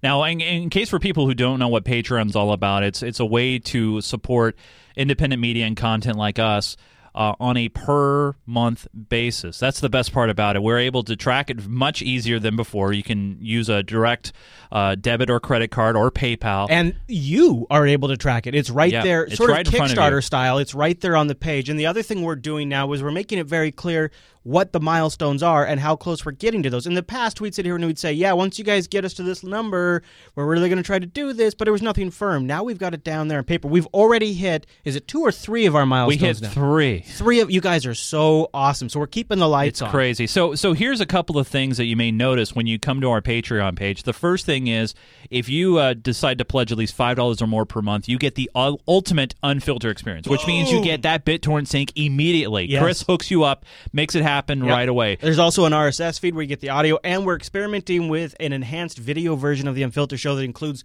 news clips and things like that for the supporters show, and that's going to be in the BitTorrent sync. You get that as a supporter. You also get all the clips, all of our notes, all the art assets. But Chris, there's something even better. There's something even more special, and this is something that we launched with the Patreon, and that is the Unfilter Investor. And what that means is for $33.33 per month or more, we have had some people actually pull the trigger and do more, which is incredibly gracious of you guys. You get all the previous benefits that we mentioned, but you also are going to get an automatic subscription to Unfilter Swag. Now, Chris, Unfiltered Swag. What is Unfilter Swag? So one of the other ways we're going to start doing some fundraising for this show is if you can't get in on a monthly basis, from time to time we're going to offer some swag up that'll just help fund the show. Right, like shirts or maybe coins or for bumper example, stickers. Episode 100's around the corner, and we've got an idea. We have some ideas. If you are in the Investors Club, you're going to get one piece of that swag. Yep. As just part You're of... just going to get it. Yeah. And that's why when you sign up, we ask for your address. Yeah, for that one. Only if for that you do the one. $5 or you know more, you don't have to. If you pledge 33, now you might be noticing if you go to this page right now as we record this show live on Wednesday that there's 2 of 33 left. There's only 2 slots left. Oh my God! I will likely add more slots in the future. But it's going to. This is all we can handle right now. This is all. So it's going to be at this limit for a while. Yeah. So if you want to get into that Unfilter swag, then go over to patreon.com/unfilter. Click on the pledge of 33 or more. Now, you, of course, are welcome to pledge any amount you want. If you'd like to pledge more than 33, have at it. You can change it at any time you want. You can also go below 5 if you can't afford 5. You just won't get access to all of the bonus goodies. The good thing about Patreon is first off, it does only ding your card once a month. It's at the beginning of the month that when they process all the payments. Now, Chris, on the left hand side, we did reach our goals. We have 2 more goals upcoming. Do you want to talk about them real quick, or do you just going to leave it there? Yeah, no, we can mention it. One thing I wanted to clarify too is. I really want to stress that we need the Amazon payments and PayPal folks to switch over. We need you to switch over. Because of the consolidated way that Patreon does the billing, we're going to save a bunch more money on the processing. The Amazon payment system was eating us alive on the billing. So the Patreon system, much better, so we make a little bit more there. So your dollar goes more towards supporting the show. So please go switch over there. Yeah, let's talk about the milestones. All right, so obviously we've already knocked through our previous milestone goals, which was actually to get us back to where we were after from the spring cleaning and stuff. And also, not only that, we are now at the break-even point for the show, but at the same time... That's the funds, we just reached the level where we're funding 1 day of production. Right. Now, to be blunt, this show obviously takes more than 1 day of production. Right. It's several days in the making combined. Right. Yeah. But we wanted to be able to say, okay, Wednesday, the day that Unfilter is recorded, that's paid for now.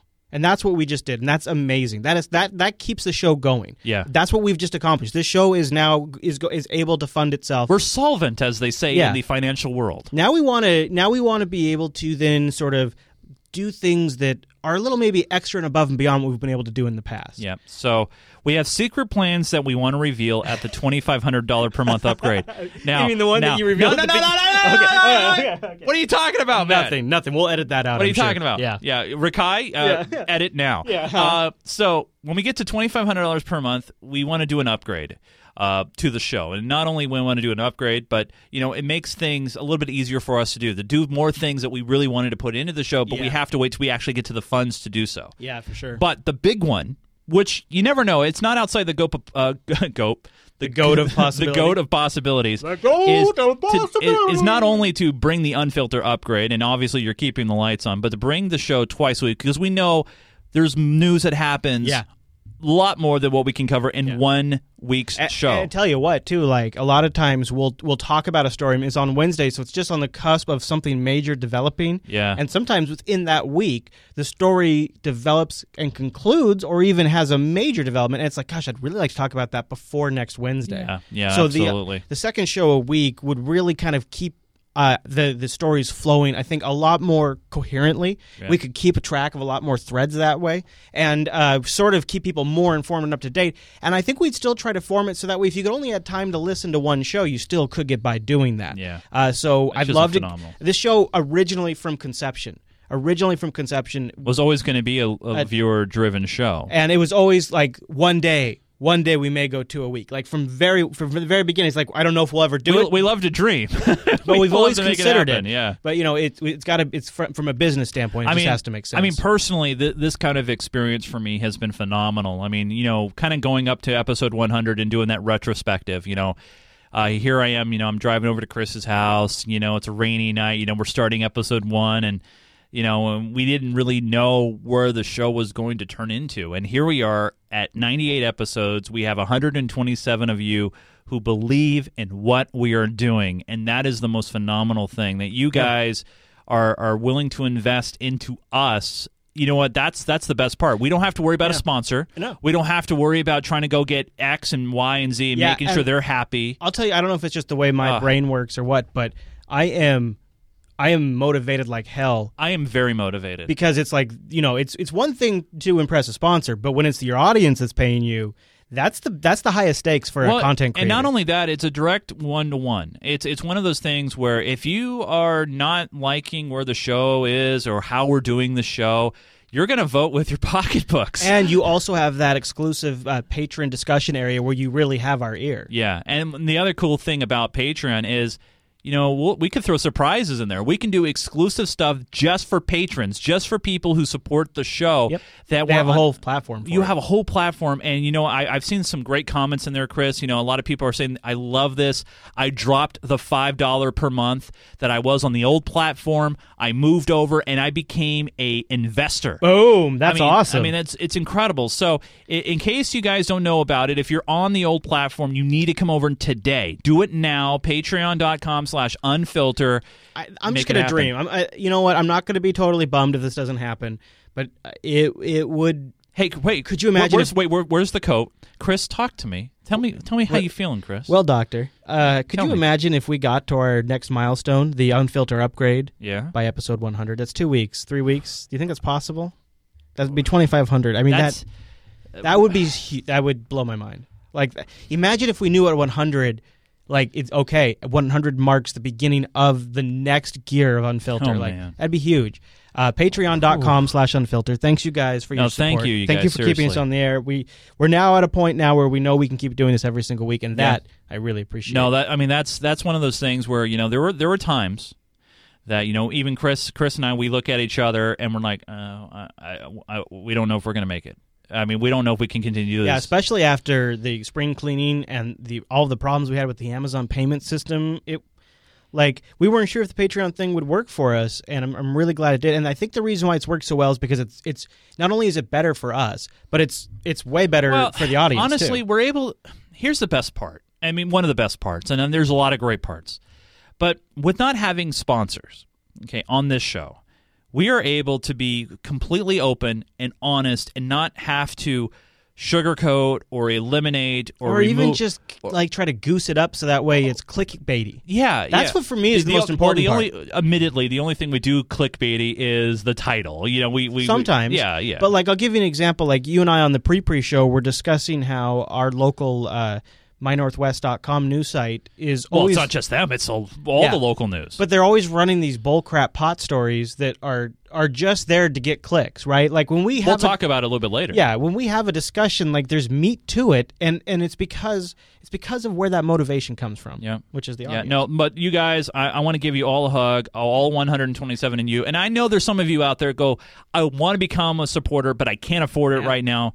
You know, if we just had a few folks watching live right now, go to patreon.com/unfilter, and even just got us over to 130. Hey, I want to show you guys That'd something. be really great. Can you show them my screen one more pull thing? It up. Yep. Now, obviously, you look on the left-hand side here, it says give $5 per month. Let's say you can't afford that. Let's say you can only afford, I'm serious, 33 cents. I don't know if that might get all eaten by transaction, right? It could. But what I'm saying is you can put any amount in that you feel is bad. Right. You just won't get anything unless you're below 5. I would love to... It still supports us. I want to see the Patreon number go up. I want to see that number go up. I think we need to start adding into the show a Patreon prediction number. That'd be fun. Yeah. So right now we're at 128, right? Oh, really? So we just went up one. Great. All right, so we're at 128. Great. I'd love to see that hit 130. I'm putting a prediction right now. 133. Got to be 33, right? Wow. So well, if we're gonna get to the next milestone by 100, it's gonna have to be more than that. I know, but I'm talking about just for next week. So 133. All right, let's move on. 133. Let's do it. We'll put it in the book. I want to start by something kind of huge that happened this week.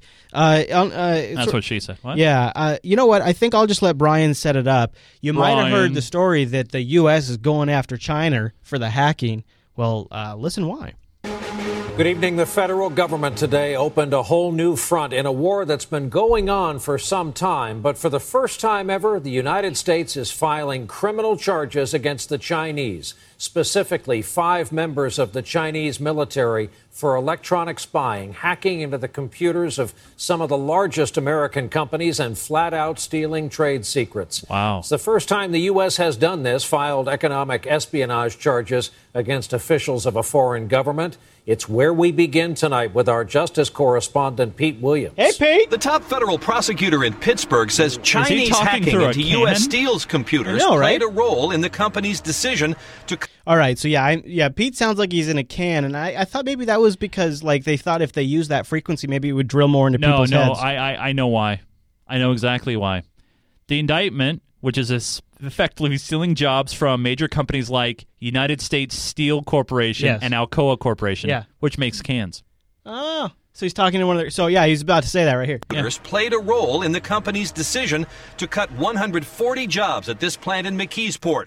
That's a key piece of information. So they're setting this up almost immediately, that this Chinese hacking indirectly or directly led to layoffs. Job loss. Yeah. After the Chinese flooded the market with cheaper steel pipe. Cyber theft impacts real people in real and painful ways. Painful. The lifeblood of any organization is the people who work, strive, and sweat for it. All right, so we're going to come back to that whole jobs angle of this, but first I want to give you guys a little more background on who these quote-unquote hackers were. If you are a longtime listener of TechSnap, you might remember the company named Mandiant and the building that they talked about in China, same group. The FBI today issued wanted posters for 5 members of the Chinese military, now charged with running a cyber espionage operation targeting U.S. companies.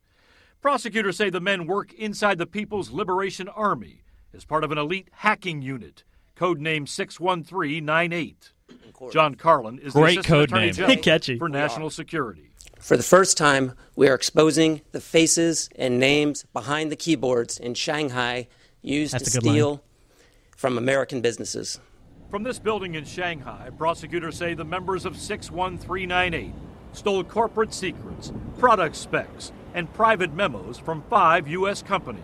All right, doesn't sound like it's too major. Private memos, some specs. Okay, all right.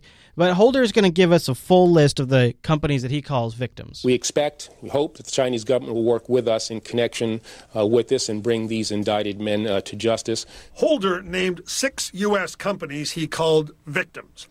Westinghouse Electric, Alcoa, Allegheny Technologies, United States Steel, the United Steelworkers Union, and Solar World. Now, they don't go into detail in that clip, but supposedly the Westinghouse theft involved nuclear power plant. Ooh. Nuclear power plans.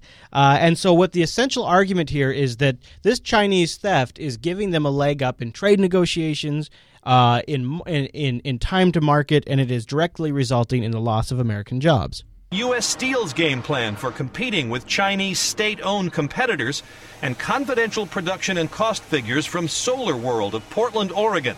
Inside information that I think that was the same group that was a little bit of controversy during Barry's re-election because of some money that went to them and then was just kind of lost as they went out of business. Well, now we have this sort of revisiting, and we lost to the market because of Chinese hackers.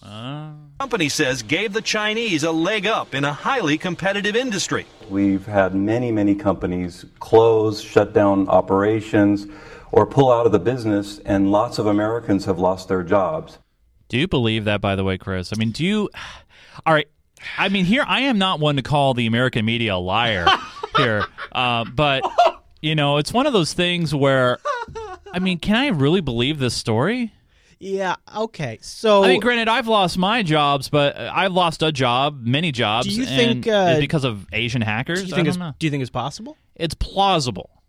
It's plausible, but do you think it's maybe possible, like on a smaller scale? I'll give you. I bet Sure. you, if anything, I'll give you the real. Give me the inside scoop, Chris.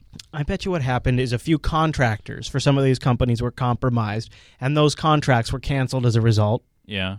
Maybe a few projects were shut down as a result of some of this stuff. I bet, yeah. So I bet you there has been some job loss. I think it's more about establishing a narrative that sort of explains why we have such a crappy economy in a new, fancy, shiny way that also gives us an enemy at the same time, and also allows you to assign blame to the job market failure without actually having to look at the intrinsic, systematic problems in our economy that are actually contributing to the massive amounts of people that have just completely left the labor market.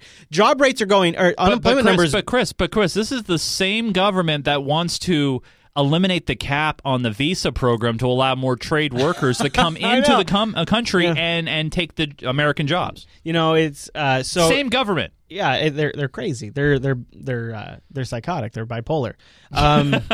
It seems like it, at least. Well, I don't know if bipolarness has. I think the problem we have one narrative that says the economy should be doing X, and then we have some stats that kind of back that up, like the dropping unemployment number and the overall wealth in America, depending on how you frame that sort of back that argument up. But then there's this problem where, like, everybody actually knows that unemployment in the United States is at some sort of level we've never had. No, Chris, have you not read that the percentage numbers are the lowest we've ever seen because less and less people are being counted? It's like that's not in the article. There's this continuous reinforcement of all these things around. It's like something's not quite right with the official story. I think everybody can kind of sense that. And I think in some reason that's why some people tune into the show is they sense the narrative I'm hearing that's not accurate. There's not logical anymore.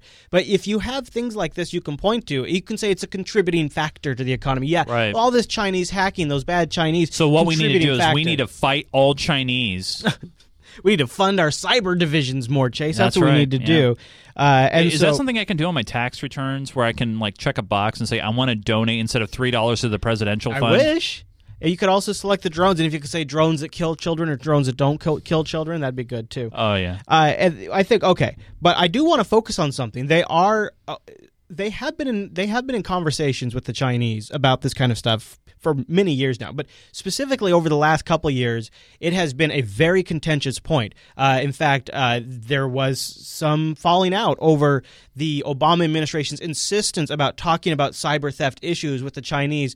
But every time that they've done this, the Chinese come back and said, "Show us the proof." And the Obama administration is now trying to very publicly show them the proof. And by this is the first time we've ever indicted another foreign government official of this type of thing. The Justice Department today filed the first ever criminal charges against officials of a foreign government for stealing U.S. economic secrets by computer. Inside this building in Shanghai, prosecutors say 5 members of the Chinese army, each named in an indictment, hacked directly into the computers of U.S. companies. For the first time, we are exposing the faces and names behind the keyboards in Shanghai used to steal from American businesses. Boom. I love that line. So I just love that line from behind the keyboard. Now, so your buddy, Mike Morrell, former CIA director. My beer buddy. Deputy director, too, now working for CBS News, Skypes into the morning show with Charlie, and they chat about this a little bit. And one of the things that comes up, Charlie actually asked a great question. He's like, wait, why are we getting all up in arms about this? Haven't we just been exposed for economic spying quite a bit here with the Snowden revelations? Does the U.S. conduct economic espionage on other countries? The United States does not. Okay, now listen. And in my experience, never has. Does not, and in my experience, never has. Stolen economic secrets from another country and given them to our companies for economic advantage. Did you catch the qualifier? I'm going to play it back. And tell me if you catch the qualifier so you can see where the lie is. Country and given them to our companies for economic advantage. For economic advantage. So we've never done economic spying and given it to one of our companies. Experience never has. Stolen economic secrets. Okay, so we've never stolen economic secrets, but that's not the end of the sentence. The end of the sentence is from another country and given them to our companies for economic advantage. We've never stolen them and given them to our companies for economic advantage. He's saying he's not saying we've never stolen them. In fact, what he's saying is we steal them, but when we steal them, we don't share them with other companies. Oh, that's nice. That's what he's saying. We do not do that. A number of other countries do, but we do not and never have. Is the key word we have not given them to other companies? We're we not have even done interested, that, but not given them to other companies. Yeah. Mm-hmm. So Charlie, in general, now listen. In general, well, first off, point to Charlie for picking up on that. Yeah. I'm surprised that he's actually Charlie. You okay, Charlie? Right. I mean, you picked up on that. I sometimes wonder if it's like that's good cop, bad cop. You know, like it's or maybe that's the real journalistic Charlie, the one that's trying to come out of him, like the alien.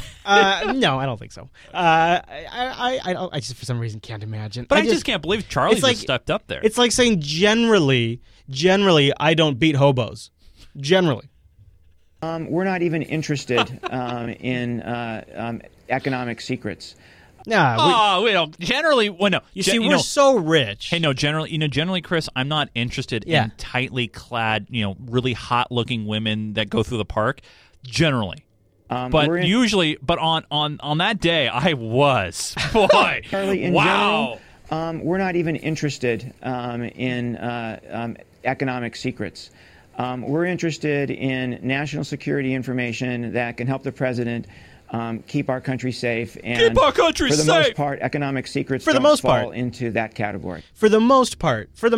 Although, if that economic secret keeps our country safe, then you're damn right it falls within our category. And you got to also figure that if maybe they were trying to leverage a special relationship with, I don't know, Lockheed Martin or some weapons provider. I mean, Chris, weren't you just saying last week on this show that, hey, you hope that our country is doing these things so they get the best deals possible and, hey. Well, I mean, I'm not saying I hope. I'm saying that's what these guys are supposed to be doing. Right. I think that what I love pointing out here is this rampant hypocrisy that we have. Oh, it's true. And, of course, it's this very hypocrisy that, as China has responded, has now called us out for. China, unsurprisingly, is not handing over its officers for prosecution. China, said Beijing in a statement, never hacks anyone's information, but it added, U.S. departments have been carrying out large-scale organized cyber theft and cyber surveillance on foreign dignitaries, corporations, and individuals. China, said the statement, is the victim of U.S. cyber theft and cyber surveillance. And indeed, America, Canada, and Australia, all close eavesdropping partners, have been accused of spying on other countries' trade departments for commercial advantage. Yeah, in fact, I've been reading the new Greenwald book, and the part I'm reading just last night is the recap of all of the economic spying and hacking that we've done. I mean, just through Quantum Insert, the NSA has believed to have infected 50,000 computers with malware so that way you could spy on those computers. And let's not forget, this is also the same NSA that completely took over an entire cellular network in China a few years ago. An entire cellular network. That way they could spy on everyone in that region making calls. So yeah, we've done a little bit of this ourselves. But are you buying this line that the Chinese government isn't doing hacking? Are you buying that? No, I actually believe them 100%, Chris, that, I think that China is doing it legitimately. No, of course not. Come on, man. Come on. Okay, all right. So here's what I love, though. So that was China's response to our, the indictment. Okay. So then, of course, the State Department... They have to respond. They have to respond to the respond. So this is a little Q&A during the daily briefing with the State Department. The Chinese statement says, quote, "It is a fact known to all that relevant U.S. institutions have long been involved in large-scale and organized cyber theft, as well as wiretapping and surveillance activities against foreign political leaders, companies, and individuals. China is a victim of severe U.S. cyber theft, wiretapping, and surveillance activities," goes on. Is that correct? Well, our intelligence activities are focused on the national security interests of the United States. So obviously, again, we believe there should be a continuing dialogue on these issues with China, which is why we've been so supportive of a working group. Oh, a working group. That was such the worst non-answer ever. And essentially, it's like it's their best way of not denying that they're not doing the same thing without saying they are doing the same thing. So I love that. I love that Q&A. And your buddy, back to Mike, he expects China to respond in some sort of economic way. I'll play this, and then maybe we'll discuss if that's actually just not already happened. U.S. has been in quiet dialogue with the Chinese for a couple of years trying to work this out. There was very little progress, so I think this step was designed to get not only China's attention on this issue, but other countries' attention as well. And what retaliation do they expect from the Chinese? I would expect the kind of retaliation you saw today, very strong rhetoric. And I would also expect, Charlie, that you would see at some point in the not-too-distant future the Chinese make the United States pay some sort of economic price. Some sort of economic deal that we would like to see happen will quietly go away, and the Chinese will send a very strong signal that way. Now, a couple of things happened since this indictment. Number one, a J.P. Morgan official was arrested. Okay. And that kind of happened right away. I have information about that in the show notes. He was in China, and they arrested him. Okay. The other thing that happened is what people are calling the gas deal of the century. Now, this is something that's been literally 10 years at least in the making, this deal. Yep. This is not something that happened just because of what's going on right now. No, first sentence, 10 years of negotiations. Yeah. But there was a stalling point that seems to have been overcome recently, and there's a little double whammy I'm going to tell you about towards the end of this that also seems like a screw you to the U.S. This is a $400 billion 30-year contract. This is huge. Between Russia and China. Yeah. Russia will be supplying oil and natural gas to China for 30 years now. Okay, but there's a twist. It gets even better. We're going to get to that in a second. I want to save that for a little bit because we'll play this. Are you talking about the... Oh, wait. All right, okay. Don't spoil it. I know. You already spoiled the going around the world thing. No, I didn't. Yes, the multi-billion-dollar deal has finally been struck here in Shanghai. There are smiles all around. There was a little bit of tension because no one quite knew if it was going to come to the compromise that both Russia and China wanted. We know that China wanted a bargain and Russia was standing firm on the price that they were asking for. So this deal entails Gazprom sending billions of dollars worth of China for the next 30 years or so, for decades to come, and it will change the face of the global gas industry as we know it. And I'm sure Europe is looking on rather cautiously at the moment because they too have been trying to diversify their trade, and this will perhaps give Europe a little less leverage in terms of pricing with Russia from now on. So that's one to watch. We know there's been tensions with sanctions going on as well. So there's politics at play involved with this deal, and that's why everyone has been involved in it. It's great timing for China because we know they've got a 1.3 billion people population, and they are gas guzzlers, the biggest consumer, and Russia has the biggest reserve. We have some stats in the show notes about the consumption. It's unbelievable, the consumption in China. Last year, China consumed about 170 billion cubic meters of natural gas. China's trying to use more natural gas because of the smog problem. and they're expected to consume 420 billion cubic meters per year by 2020. This deal's going to be in effect by then. Okay, wow. So this is an unbelievable deal. And remember, we also what was one of the things about Crimea? Crimea had also natural gas pipelines and the ports. And you know what's out in that water too, which I didn't even know. But out in the bay that the new Russian territory now extends out to, I got to look into this more. But I was reading today, there is, some people believe, $1 trillion worth of natural gas under the water there, under Crimea. Unbelievable. Anyways, I want to get back to this clip because they talk a little more about the deal, and then we'll continue on. Gas guzzlers, the biggest consumer, and Russia has the biggest reserves of natural gas. That's what China wants to get involved with at the moment, because the huge economic expansion that China has experienced over the last 3 decades has come at a cost, and that cost is pollution. You can really feel it in the air. It's a somewhat dirty air. It's called the smog. It's grey and called misty, the smog. And they want to move towards a cleaner air, which is natural gas. So it's a win-win situation at the moment, yeah, and Russia is looking eastward. Yeah, I'd say they are. And then, of course, at the same time, Putin said, man, stuff between Russia and China, it's tight. Time to share some of this morning's headlines from around the globe. The South China Morning Post looks at the growing links between Russia and China. Russian President Vladimir Putin calls relations between the two countries a top priority. Putin visits Shanghai tomorrow. In an interview released today with Chinese media, Putin says his ties with China are the best ever. Wait, Charlie. I told you about it. I'm sorry, Charlie. Can you please repeat that? Some of this morning's Here we headlines. go. Let me see if I can find this. Charlie, can you please tell me again what country? What country was that? By the way, Charlie? Best ever. Oh, hold on. Some of this Here it morning's is. headlines Right. from around Putin calls relations between the two countries a top priority. Here we go. It's coming up. Putin visits Shanghai tomorrow. In an interview released today with Chinese media, Putin says his ties with China are the best ever. I love it. His ties with China I love it. are the best ever. All right, so are you ready for this stinger on this whole China-Russia deal? Hit me with your best shot. So 30-year deal. Some people say $400 billion, some people say less, some people say more. Okay. This entire deal bypasses the U.S. dollar. The entire deal bypasses the U.S. dollar traditionally used for this type of deal. So what are they using? They're going to just use their local currencies, their respective local currencies. Wow. And they also released a statement saying the BRICS nations are just going to be doing this more and more. And you think about it, this is something they plan to do over the next 30 years.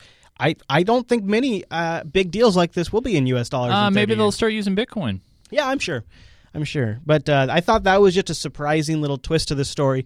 Could be that particular aspect, some people are speculating, might have been encouraged by the recent stuff going on in Ukraine. And also here you have us rattling our cage at China when we are doing the same exact thing to them. I mean, our own documentation leaked by one of our own intelligence analysts even said that. So it's not even like a secret anymore that we're doing these hacking activities against China. I mean, remember we just talked about a story last week where they're implanting control chips into Cisco routers.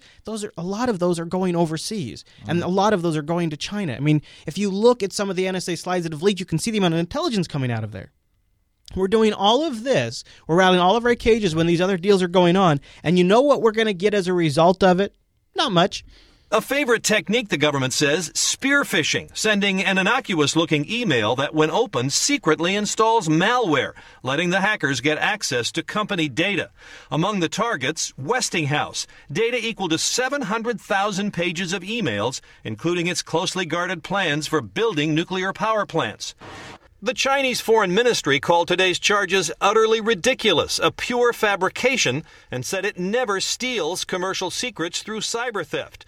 But computer security experts say China is unlikely to stop. Part of the reason it's a hard habit to kick is that it's incredibly successful. It takes one phishing email with a suspect link in it. One person in the company clicks on that link, and it gives the attacker the foothold to get into the network, take what they need. Brian? Pete Williams starting us off at the Justice Department tonight. Thanks. So essentially what they say there is because we don't have a extradition treaty with China, right, they're not going to hand those guys over. No, they're not. They don't even have to legally. And then because it's so successful, it's not likely they're going to stop. Yeah, so they're just going to so it's just status quo. Is this a deflection technique? Like, hey, we've been spying, yeah, but look, these guys are doing it now. We're getting serious. We're even doing the legal stuff. This is the first time they've ever put out wanted posters. I don't for know if Chinese it's officials. deflection. I think it's more of maybe a little bit of a distraction to try to get maybe the American public a little bit more, I don't know, closely educated about this kind of situation. Because we're ramping up the Red Scare again. Yeah. Okay. Yeah. I'll go with that. That sounds nice, Chase. I like that. Plus, it feels nice. There's probably a good chance that somebody's going to be able to make some money, and you know what I always say. Yeah. Show me the money! No, actually, that's not what I always say. Oh, no. What I always say is, oh my God, it's Anderson Cooper. Oh my gosh, it's Anderson Cooper, everybody! Oh, by the way, Chris, we just lost all our patrons. Yeah. We just All right. lost them all. So, you know what we like to do, Chase? We like to end on a high note. Ba-doom, boom. I see what you're doing there. So we got a couple of stories this week that came out from our local news. Obviously it's going to happen here, and it's also going to probably, if there's anybody in Colorado that these kind of similar stories, please send them into the show. Yeah. Because man, send in like an MP3 file of your it voice. Is. This is laying on thick. So what do you want to start with? Do you want to start with the? We'll talk about the vaping devices first, because this isn't necessarily marijuana related, but a lot more people are getting into vaping with marijuana. Yeah. And let's take a look and see what's going on. We've been hearing a lot about the growing concern over the use of e-cigarettes among minors. The Washington State Poison Center has uncovered a trend that shows kids under the age of 6 are getting their hands on vaping devices. Wait, stop. Alyssa Hahn shows us how. Stop. Chris. Full disclosure here. How old are your kids? Well, Dylan is 5. Okay. Abby is 3. Okay. And Bella's just about, she's rounding the corner to 10 months. All right, so hold on. Yeah. All 3 of your kids are under 6. Yeah, that's true. Dude, you got to get home. I gotta secure some devices. Secure some devices. Justin Wilcox is an avid vapor. Sitting outside his home, he puts a few drops of his favorite flavor of e-juice containing liquid nicotine into what he calls a mechanical mod, commonly known as an e-cigarette. When he's done, he packs it all away in a carrying case to keep it safely away from his 4-year-old son. That one named Daddy. How do you feel about having this stuff around him? It doesn't bother me at all, because for kids, it's out of sight, out of mind. If I keep the case closed and locked up, he's not going to touch it. Washington Poison Center, this is Deborah. But the Washington Poison Center has uncovered a disturbing trend. Is this a boy or girl? The number of reports of children with toxic exposure to e-juice is growing at an alarming rate. We're getting cases concerning small children, primarily under the age of 6. In 2010, Washington State had 1 report of an e-juice poisoning with a kid under the age of 6, but the numbers steadily climbed each year to 51 in 2013, and already 39 cases so far in the first quarter of this year. So we've gone from 1 a few years ago to 39 cases in this year. You either just got it on their skin, they've absorbed it through their skin, or they actually are ingesting the product. What the studies have shown is that there's a wide variability of what's in the product versus what the product states is in it. The manager of the Tobacco Prevention Program for King County Public Health explains the poisonings can happen at any age. As they are constantly refilling the device daily or every week, liquid nicotine is highly toxic, both whether you're ingesting it or whether it's on dermally on your skin. A typical poisoning reaction is nausea or vomiting. The Poison Center says there have been no reported deaths. Moon Mountain Vapors Solar Flare. While some bottles pop open with a simple flip of the thumb, Wilcox shows us the ones he has in his case have a protective cap. All of them use child-proof caps, which is important. There are juice makers out there that don't do that, and with their juice you have to be more responsible. You have to keep it out of reach of kids. It's just like any other medicine, really. You don't put your medicine where your kids can get it, and you teach your kids not to play with that medicine. Master Yoda. 4-year-old Landon Master follows Yoda. the rules. The Wilcoxes say they'll teach those Sorry. same rules to their newborn twins as well. Their father believes switching from the tar and carcinogens of cigarettes to vaping is healthier for him and his family around him. You know, these kids are my life, and I would never bring anything around them that I thought was dangerous or potentially hazardous. In Tacoma, Alyssa Hahn, King That's 5 a long News. news piece, by the way. Yeah, and okay, so you notice how he kept calling it juice? Juice. Because it's not marijuana. Right. It's it's tobacco. Right. So, and what I find is so funny is like, but all of these stuff, our local news, at least here at our local news, they never ran these stories before. They never cared. Here in Washington, cannabis is legalized, but they actually can't sell it yet. So you can't buy vaporizers like here in Washington State. You can't buy weed from a store yet. No. I mean, there's ways to get your hands on it, but they're talking about cigarette vaporizers. But the thing is I remember the same story when I was a kid, but the story was kids were eating cigarettes. That's what the story was back when I was a kid. And they were getting to your cigarettes and they were eating them. Again, it goes back to the personal responsibility thing. Yeah. Anyways, there was another story that came out today, right? What was that story? Yeah. No audio to this one. We couldn't find it in time for the show, but there was a hash oil extraction. We love tracking these ones. They do these all the time. These are now. on the radio. Love it. This was on the radio actually on my way over here, but they don't have it on their website. But basically, because of this extraction, there was a huge explosion in the small city. Anybody in the chat room can pronounce this word, Puyallup. Authorities say that because of the extraction caused this explosion. Now, here's the funny thing from this article, Chris. Okay. This came from the AP, by the way. Right, yeah. All right. Yeah. Hash oil is typically not made... hashtag oil. No, hash oil. Hash oil is typically made by packing the cast-off leaves and stems of marijuana plants into a pipe and pouring highly flammable butane through it. Oh, yeah. The concoction is heated to make the potent oil more cheaply than it can be purchased in stores. Yeah. Chris, where can I purchase this oil? You can't. What? Yep. Yeah, what? I know. Yeah, there's no store where you could buy that. What? Now, also, by the way, that piece is only technically correct. I mean, a lot of people will do that to sort of reclaim like their... Oh, I forgot to show off the photos, by the way. Look at the photos. You got the kids tri-wheeler just blowing up there. You have look at the melty. Look at that. Wow. It's Man, massive. If you're cooking with butane in the house, what kind of dumbass Look at the back of the car. Look at that. Wow. When you hear these stories, do you just think to yourself, these are the dumbest people? Like, these people are so stupid to do this? Like, how dumb? First of all, like, do it in an area where there's, like maybe in the backyard outside. Now, Chris, by the way, you can see all the butane cans everywhere. Classy. Yeah, very classy. But let me ask you this question, Chris. Man, life at a high point for those people. Do you know how many people died? Oh, probably 40 or 50, I'd imagine. 0. Oh. Do you know how many people were injured? No. 0. You mean just somebody's personal property was ruined? Yeah. Oh, we better make sure we make a big story out of it. Absolutely. All right. So speaking of images, I got a picture I want you to pull up. Yeah, I got it right here. This is we'll end on this as our last clip today.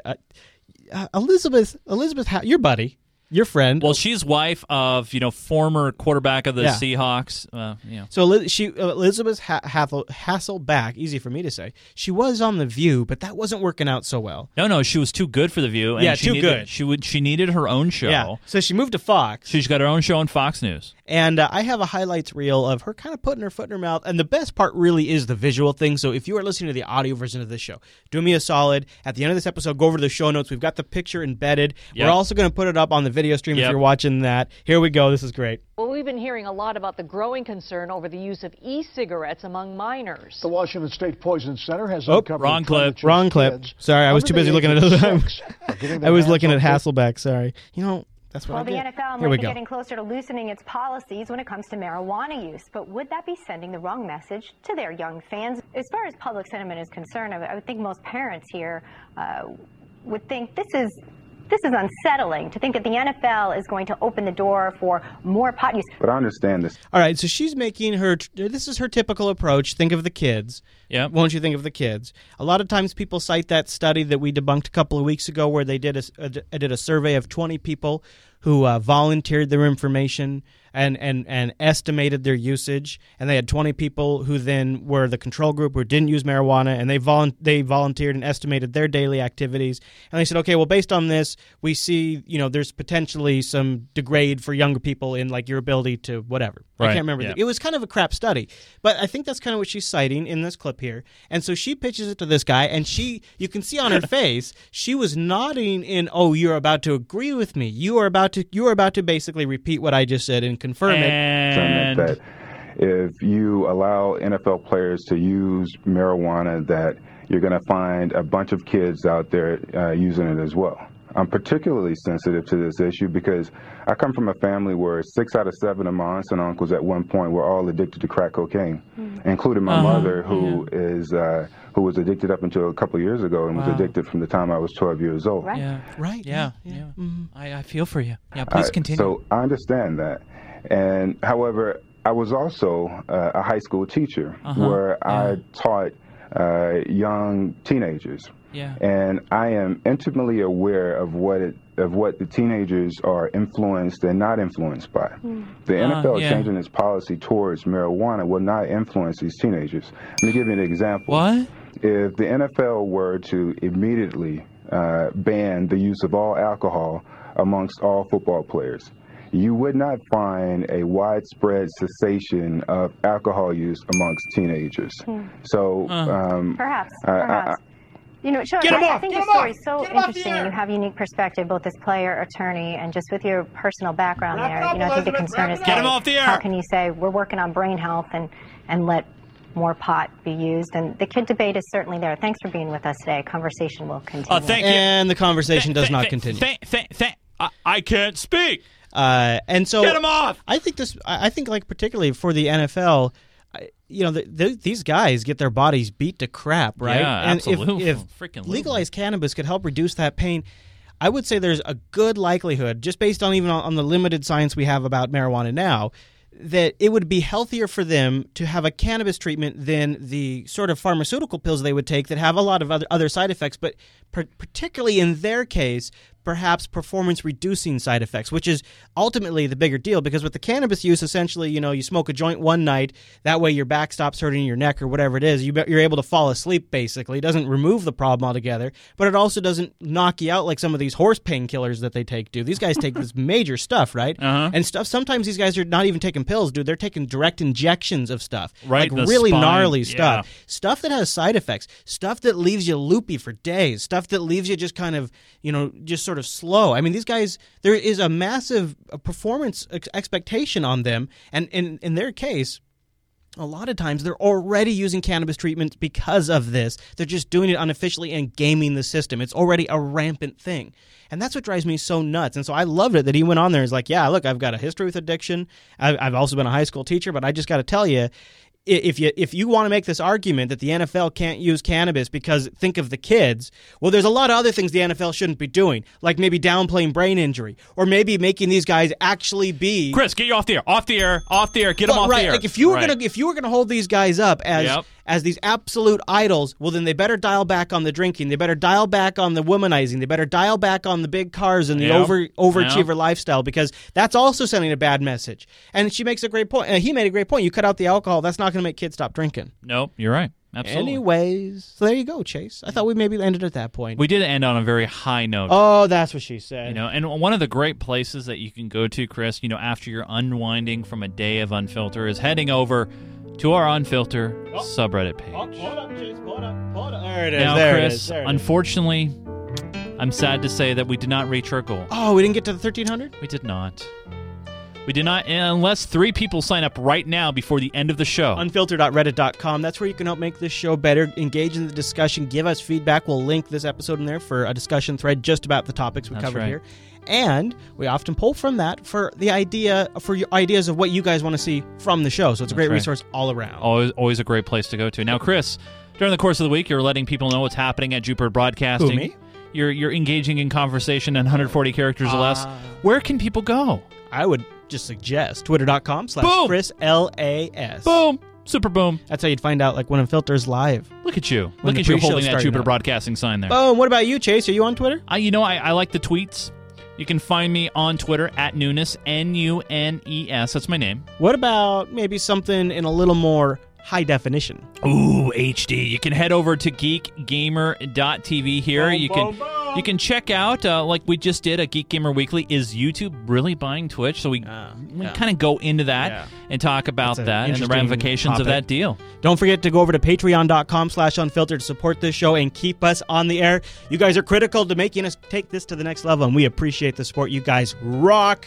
The best audience ever, seriously. You guys are awesome. We'd love to also have you join us live over jblive.tv. We do this show on a Wednesday. We generally kick it off around 6 p.m. You can go to jupiterbroadcasting.com/calendar to get that converted to your local time zone. I'm not going to do the math for you. That'd be I'm a just train saying, if wreck. you follow Chris on Twitter, you'll know when the show goes That's live true. on Wednesday. That's so, true. hey, for all the guys in the Americas, have a great Memorial Day weekend. And we'll see you right back here next week.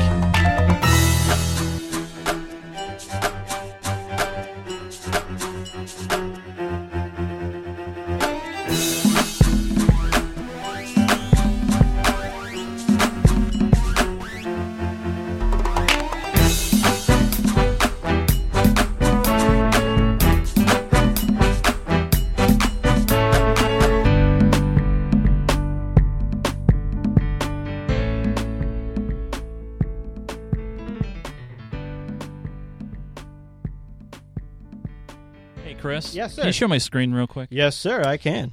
For you guys in the Seattle metro area. Jeez, Chase. For you guys in the Seattle metro area, this guy... Hold on, Chase. Get Dan Lewis's dick out of your mouth before you go on. This guy's a national treasure. Except for he's a local treasure. He's a local treasure. Been in the news for over 27 years. Tonight at 11 o'clock is going to be his last newscast. We got to 129 patrons. Thanks, you guys. We almost hit that 130 by the end of the show. Wow, that's incredible. It was close. That's all right. No, well, I wasn't trying for the end of the show. I was trying by next week. If you want more Unfilter, go grab the BitTorrent sync because the overtime folder is nuts. It's nutsly huge. It's too much overtime folder. How about Shiner? How about that, Shiner? How great was that clip, huh? How great is Charlie? Charlie. All right, should we pick our title and then what gets? Yes. By the way, someone came up with bangsuggest.com. I know, isn't that great? That's awesome. So head on over to bangsuggest.com. Episode 98 SE. Chinese Cyberwar Takeout. That's funny. I kind of like that. So is that racist, though? It is. Is it? A little bit.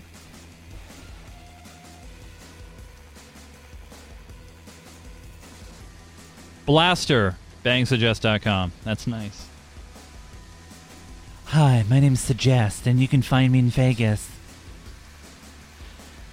Head over to my website, bangsuggest.com, where you can download me today. Spy vs. Spy's back. We've had that one a couple of times now. Bangsuggest.com. Sunrise of Cyberwar. Bangsuggest.com.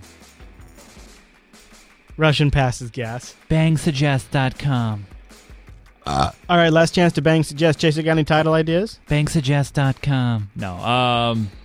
Well, because isn't it because of the takeout? Isn't that make it racist? Does that make it racist, honestly? Because if it's not racist, I kind of like it. I just don't want people to be like, God, Unfilter so racist. Oh, as soon as they went to Patreon. Takeout, as in dinner. Chinese fast food kind of takeout. Yeah. Does that make it racist? Bangchase.com? Whoa, what? Just got wrong fast. That page doesn't even exist. Bangsuggest.com. Shiners for hire. Cyberwar with China. How about just Chinese Cyberwar? Mystic terrorizes Bahamas. That's good, too. How about just Chinese Cyberwar? Take out the takeout. Do you need the takeout in there? Well, it's catchy. I know, but it's catchy only if you put Panda Express on the album art. What about Mystic Terror in Bahamas? Got to get the NSA angle in there. No, Yeah. I think probably the Chinese cyber stuff is more interesting. Yeah, it's much more bigger.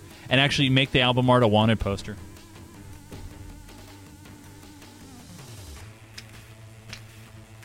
All right, go boat chats.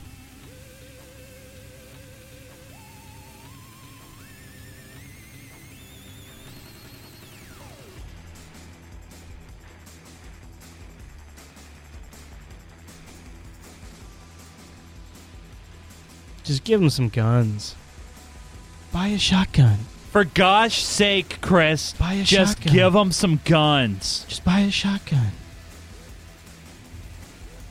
Hey, Chase, just buy a shotgun. Do you remember that clip? You know, just all you got to do is just do a click, click. That's all you got to do, and they'll go running, Chris. Oh, I don't have it in the... It was too long ago. I had to remove because it was an O'Biden. Yeah, it was just... I think I dumped like anything that was less than 20 episodes ago. Yeah. Oh no! Wait a minute. Maybe I'm a big, huge liar. I think I might be a ginormous liar. Actually, hold on. I just didn't title it properly. It would appear. Let's see. Oh, no. No, that's not it. No. That's something else. Ecuador's president said today. Yeah, that's something else. For gosh sake, Chris, just give them the guns. Buy a shotgun. All you got to do is just get an old double-barrel shotgun. Just do a click, and you're done. You're good to go. Just buy a shotgun. I wish I had that clip. I love it. Oh, man. I love that clip so much not to have it handy. All right, so what are we doing for a title? Hey, we're at Leap, by the way. What? Oh, no, we're not. We're what? We need to be at 1773. Chinese Cyberwar, jeez. I like the Chinese... The standing made me tired. I'm like pooped now. I told you. Yeah. I like Chinese Cyberwar. That feels over dramatic, though. The Takeout kind of softens it a little bit. Then do it. Let's do it. It's what the supporters want.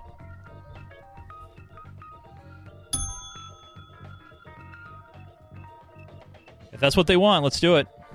How about China Cyberwar?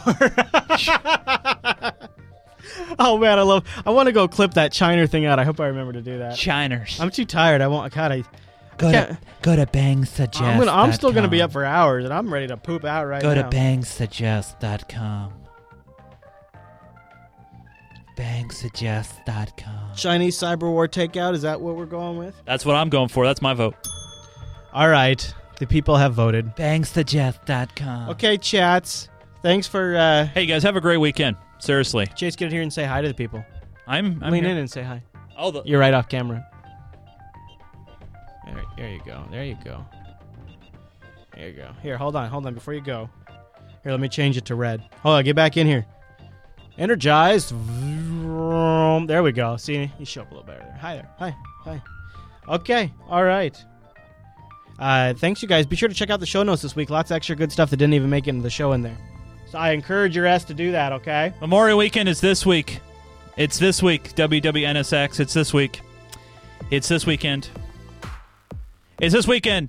I'm going to go camping in the rain with my vaporizer in one hand and my shotgun in the other. All right, Unfilter supporters and live streamers, thanks, you guys. We hope to see you right back here next week. Goodbye, Let's everybody. go camping. Yeah!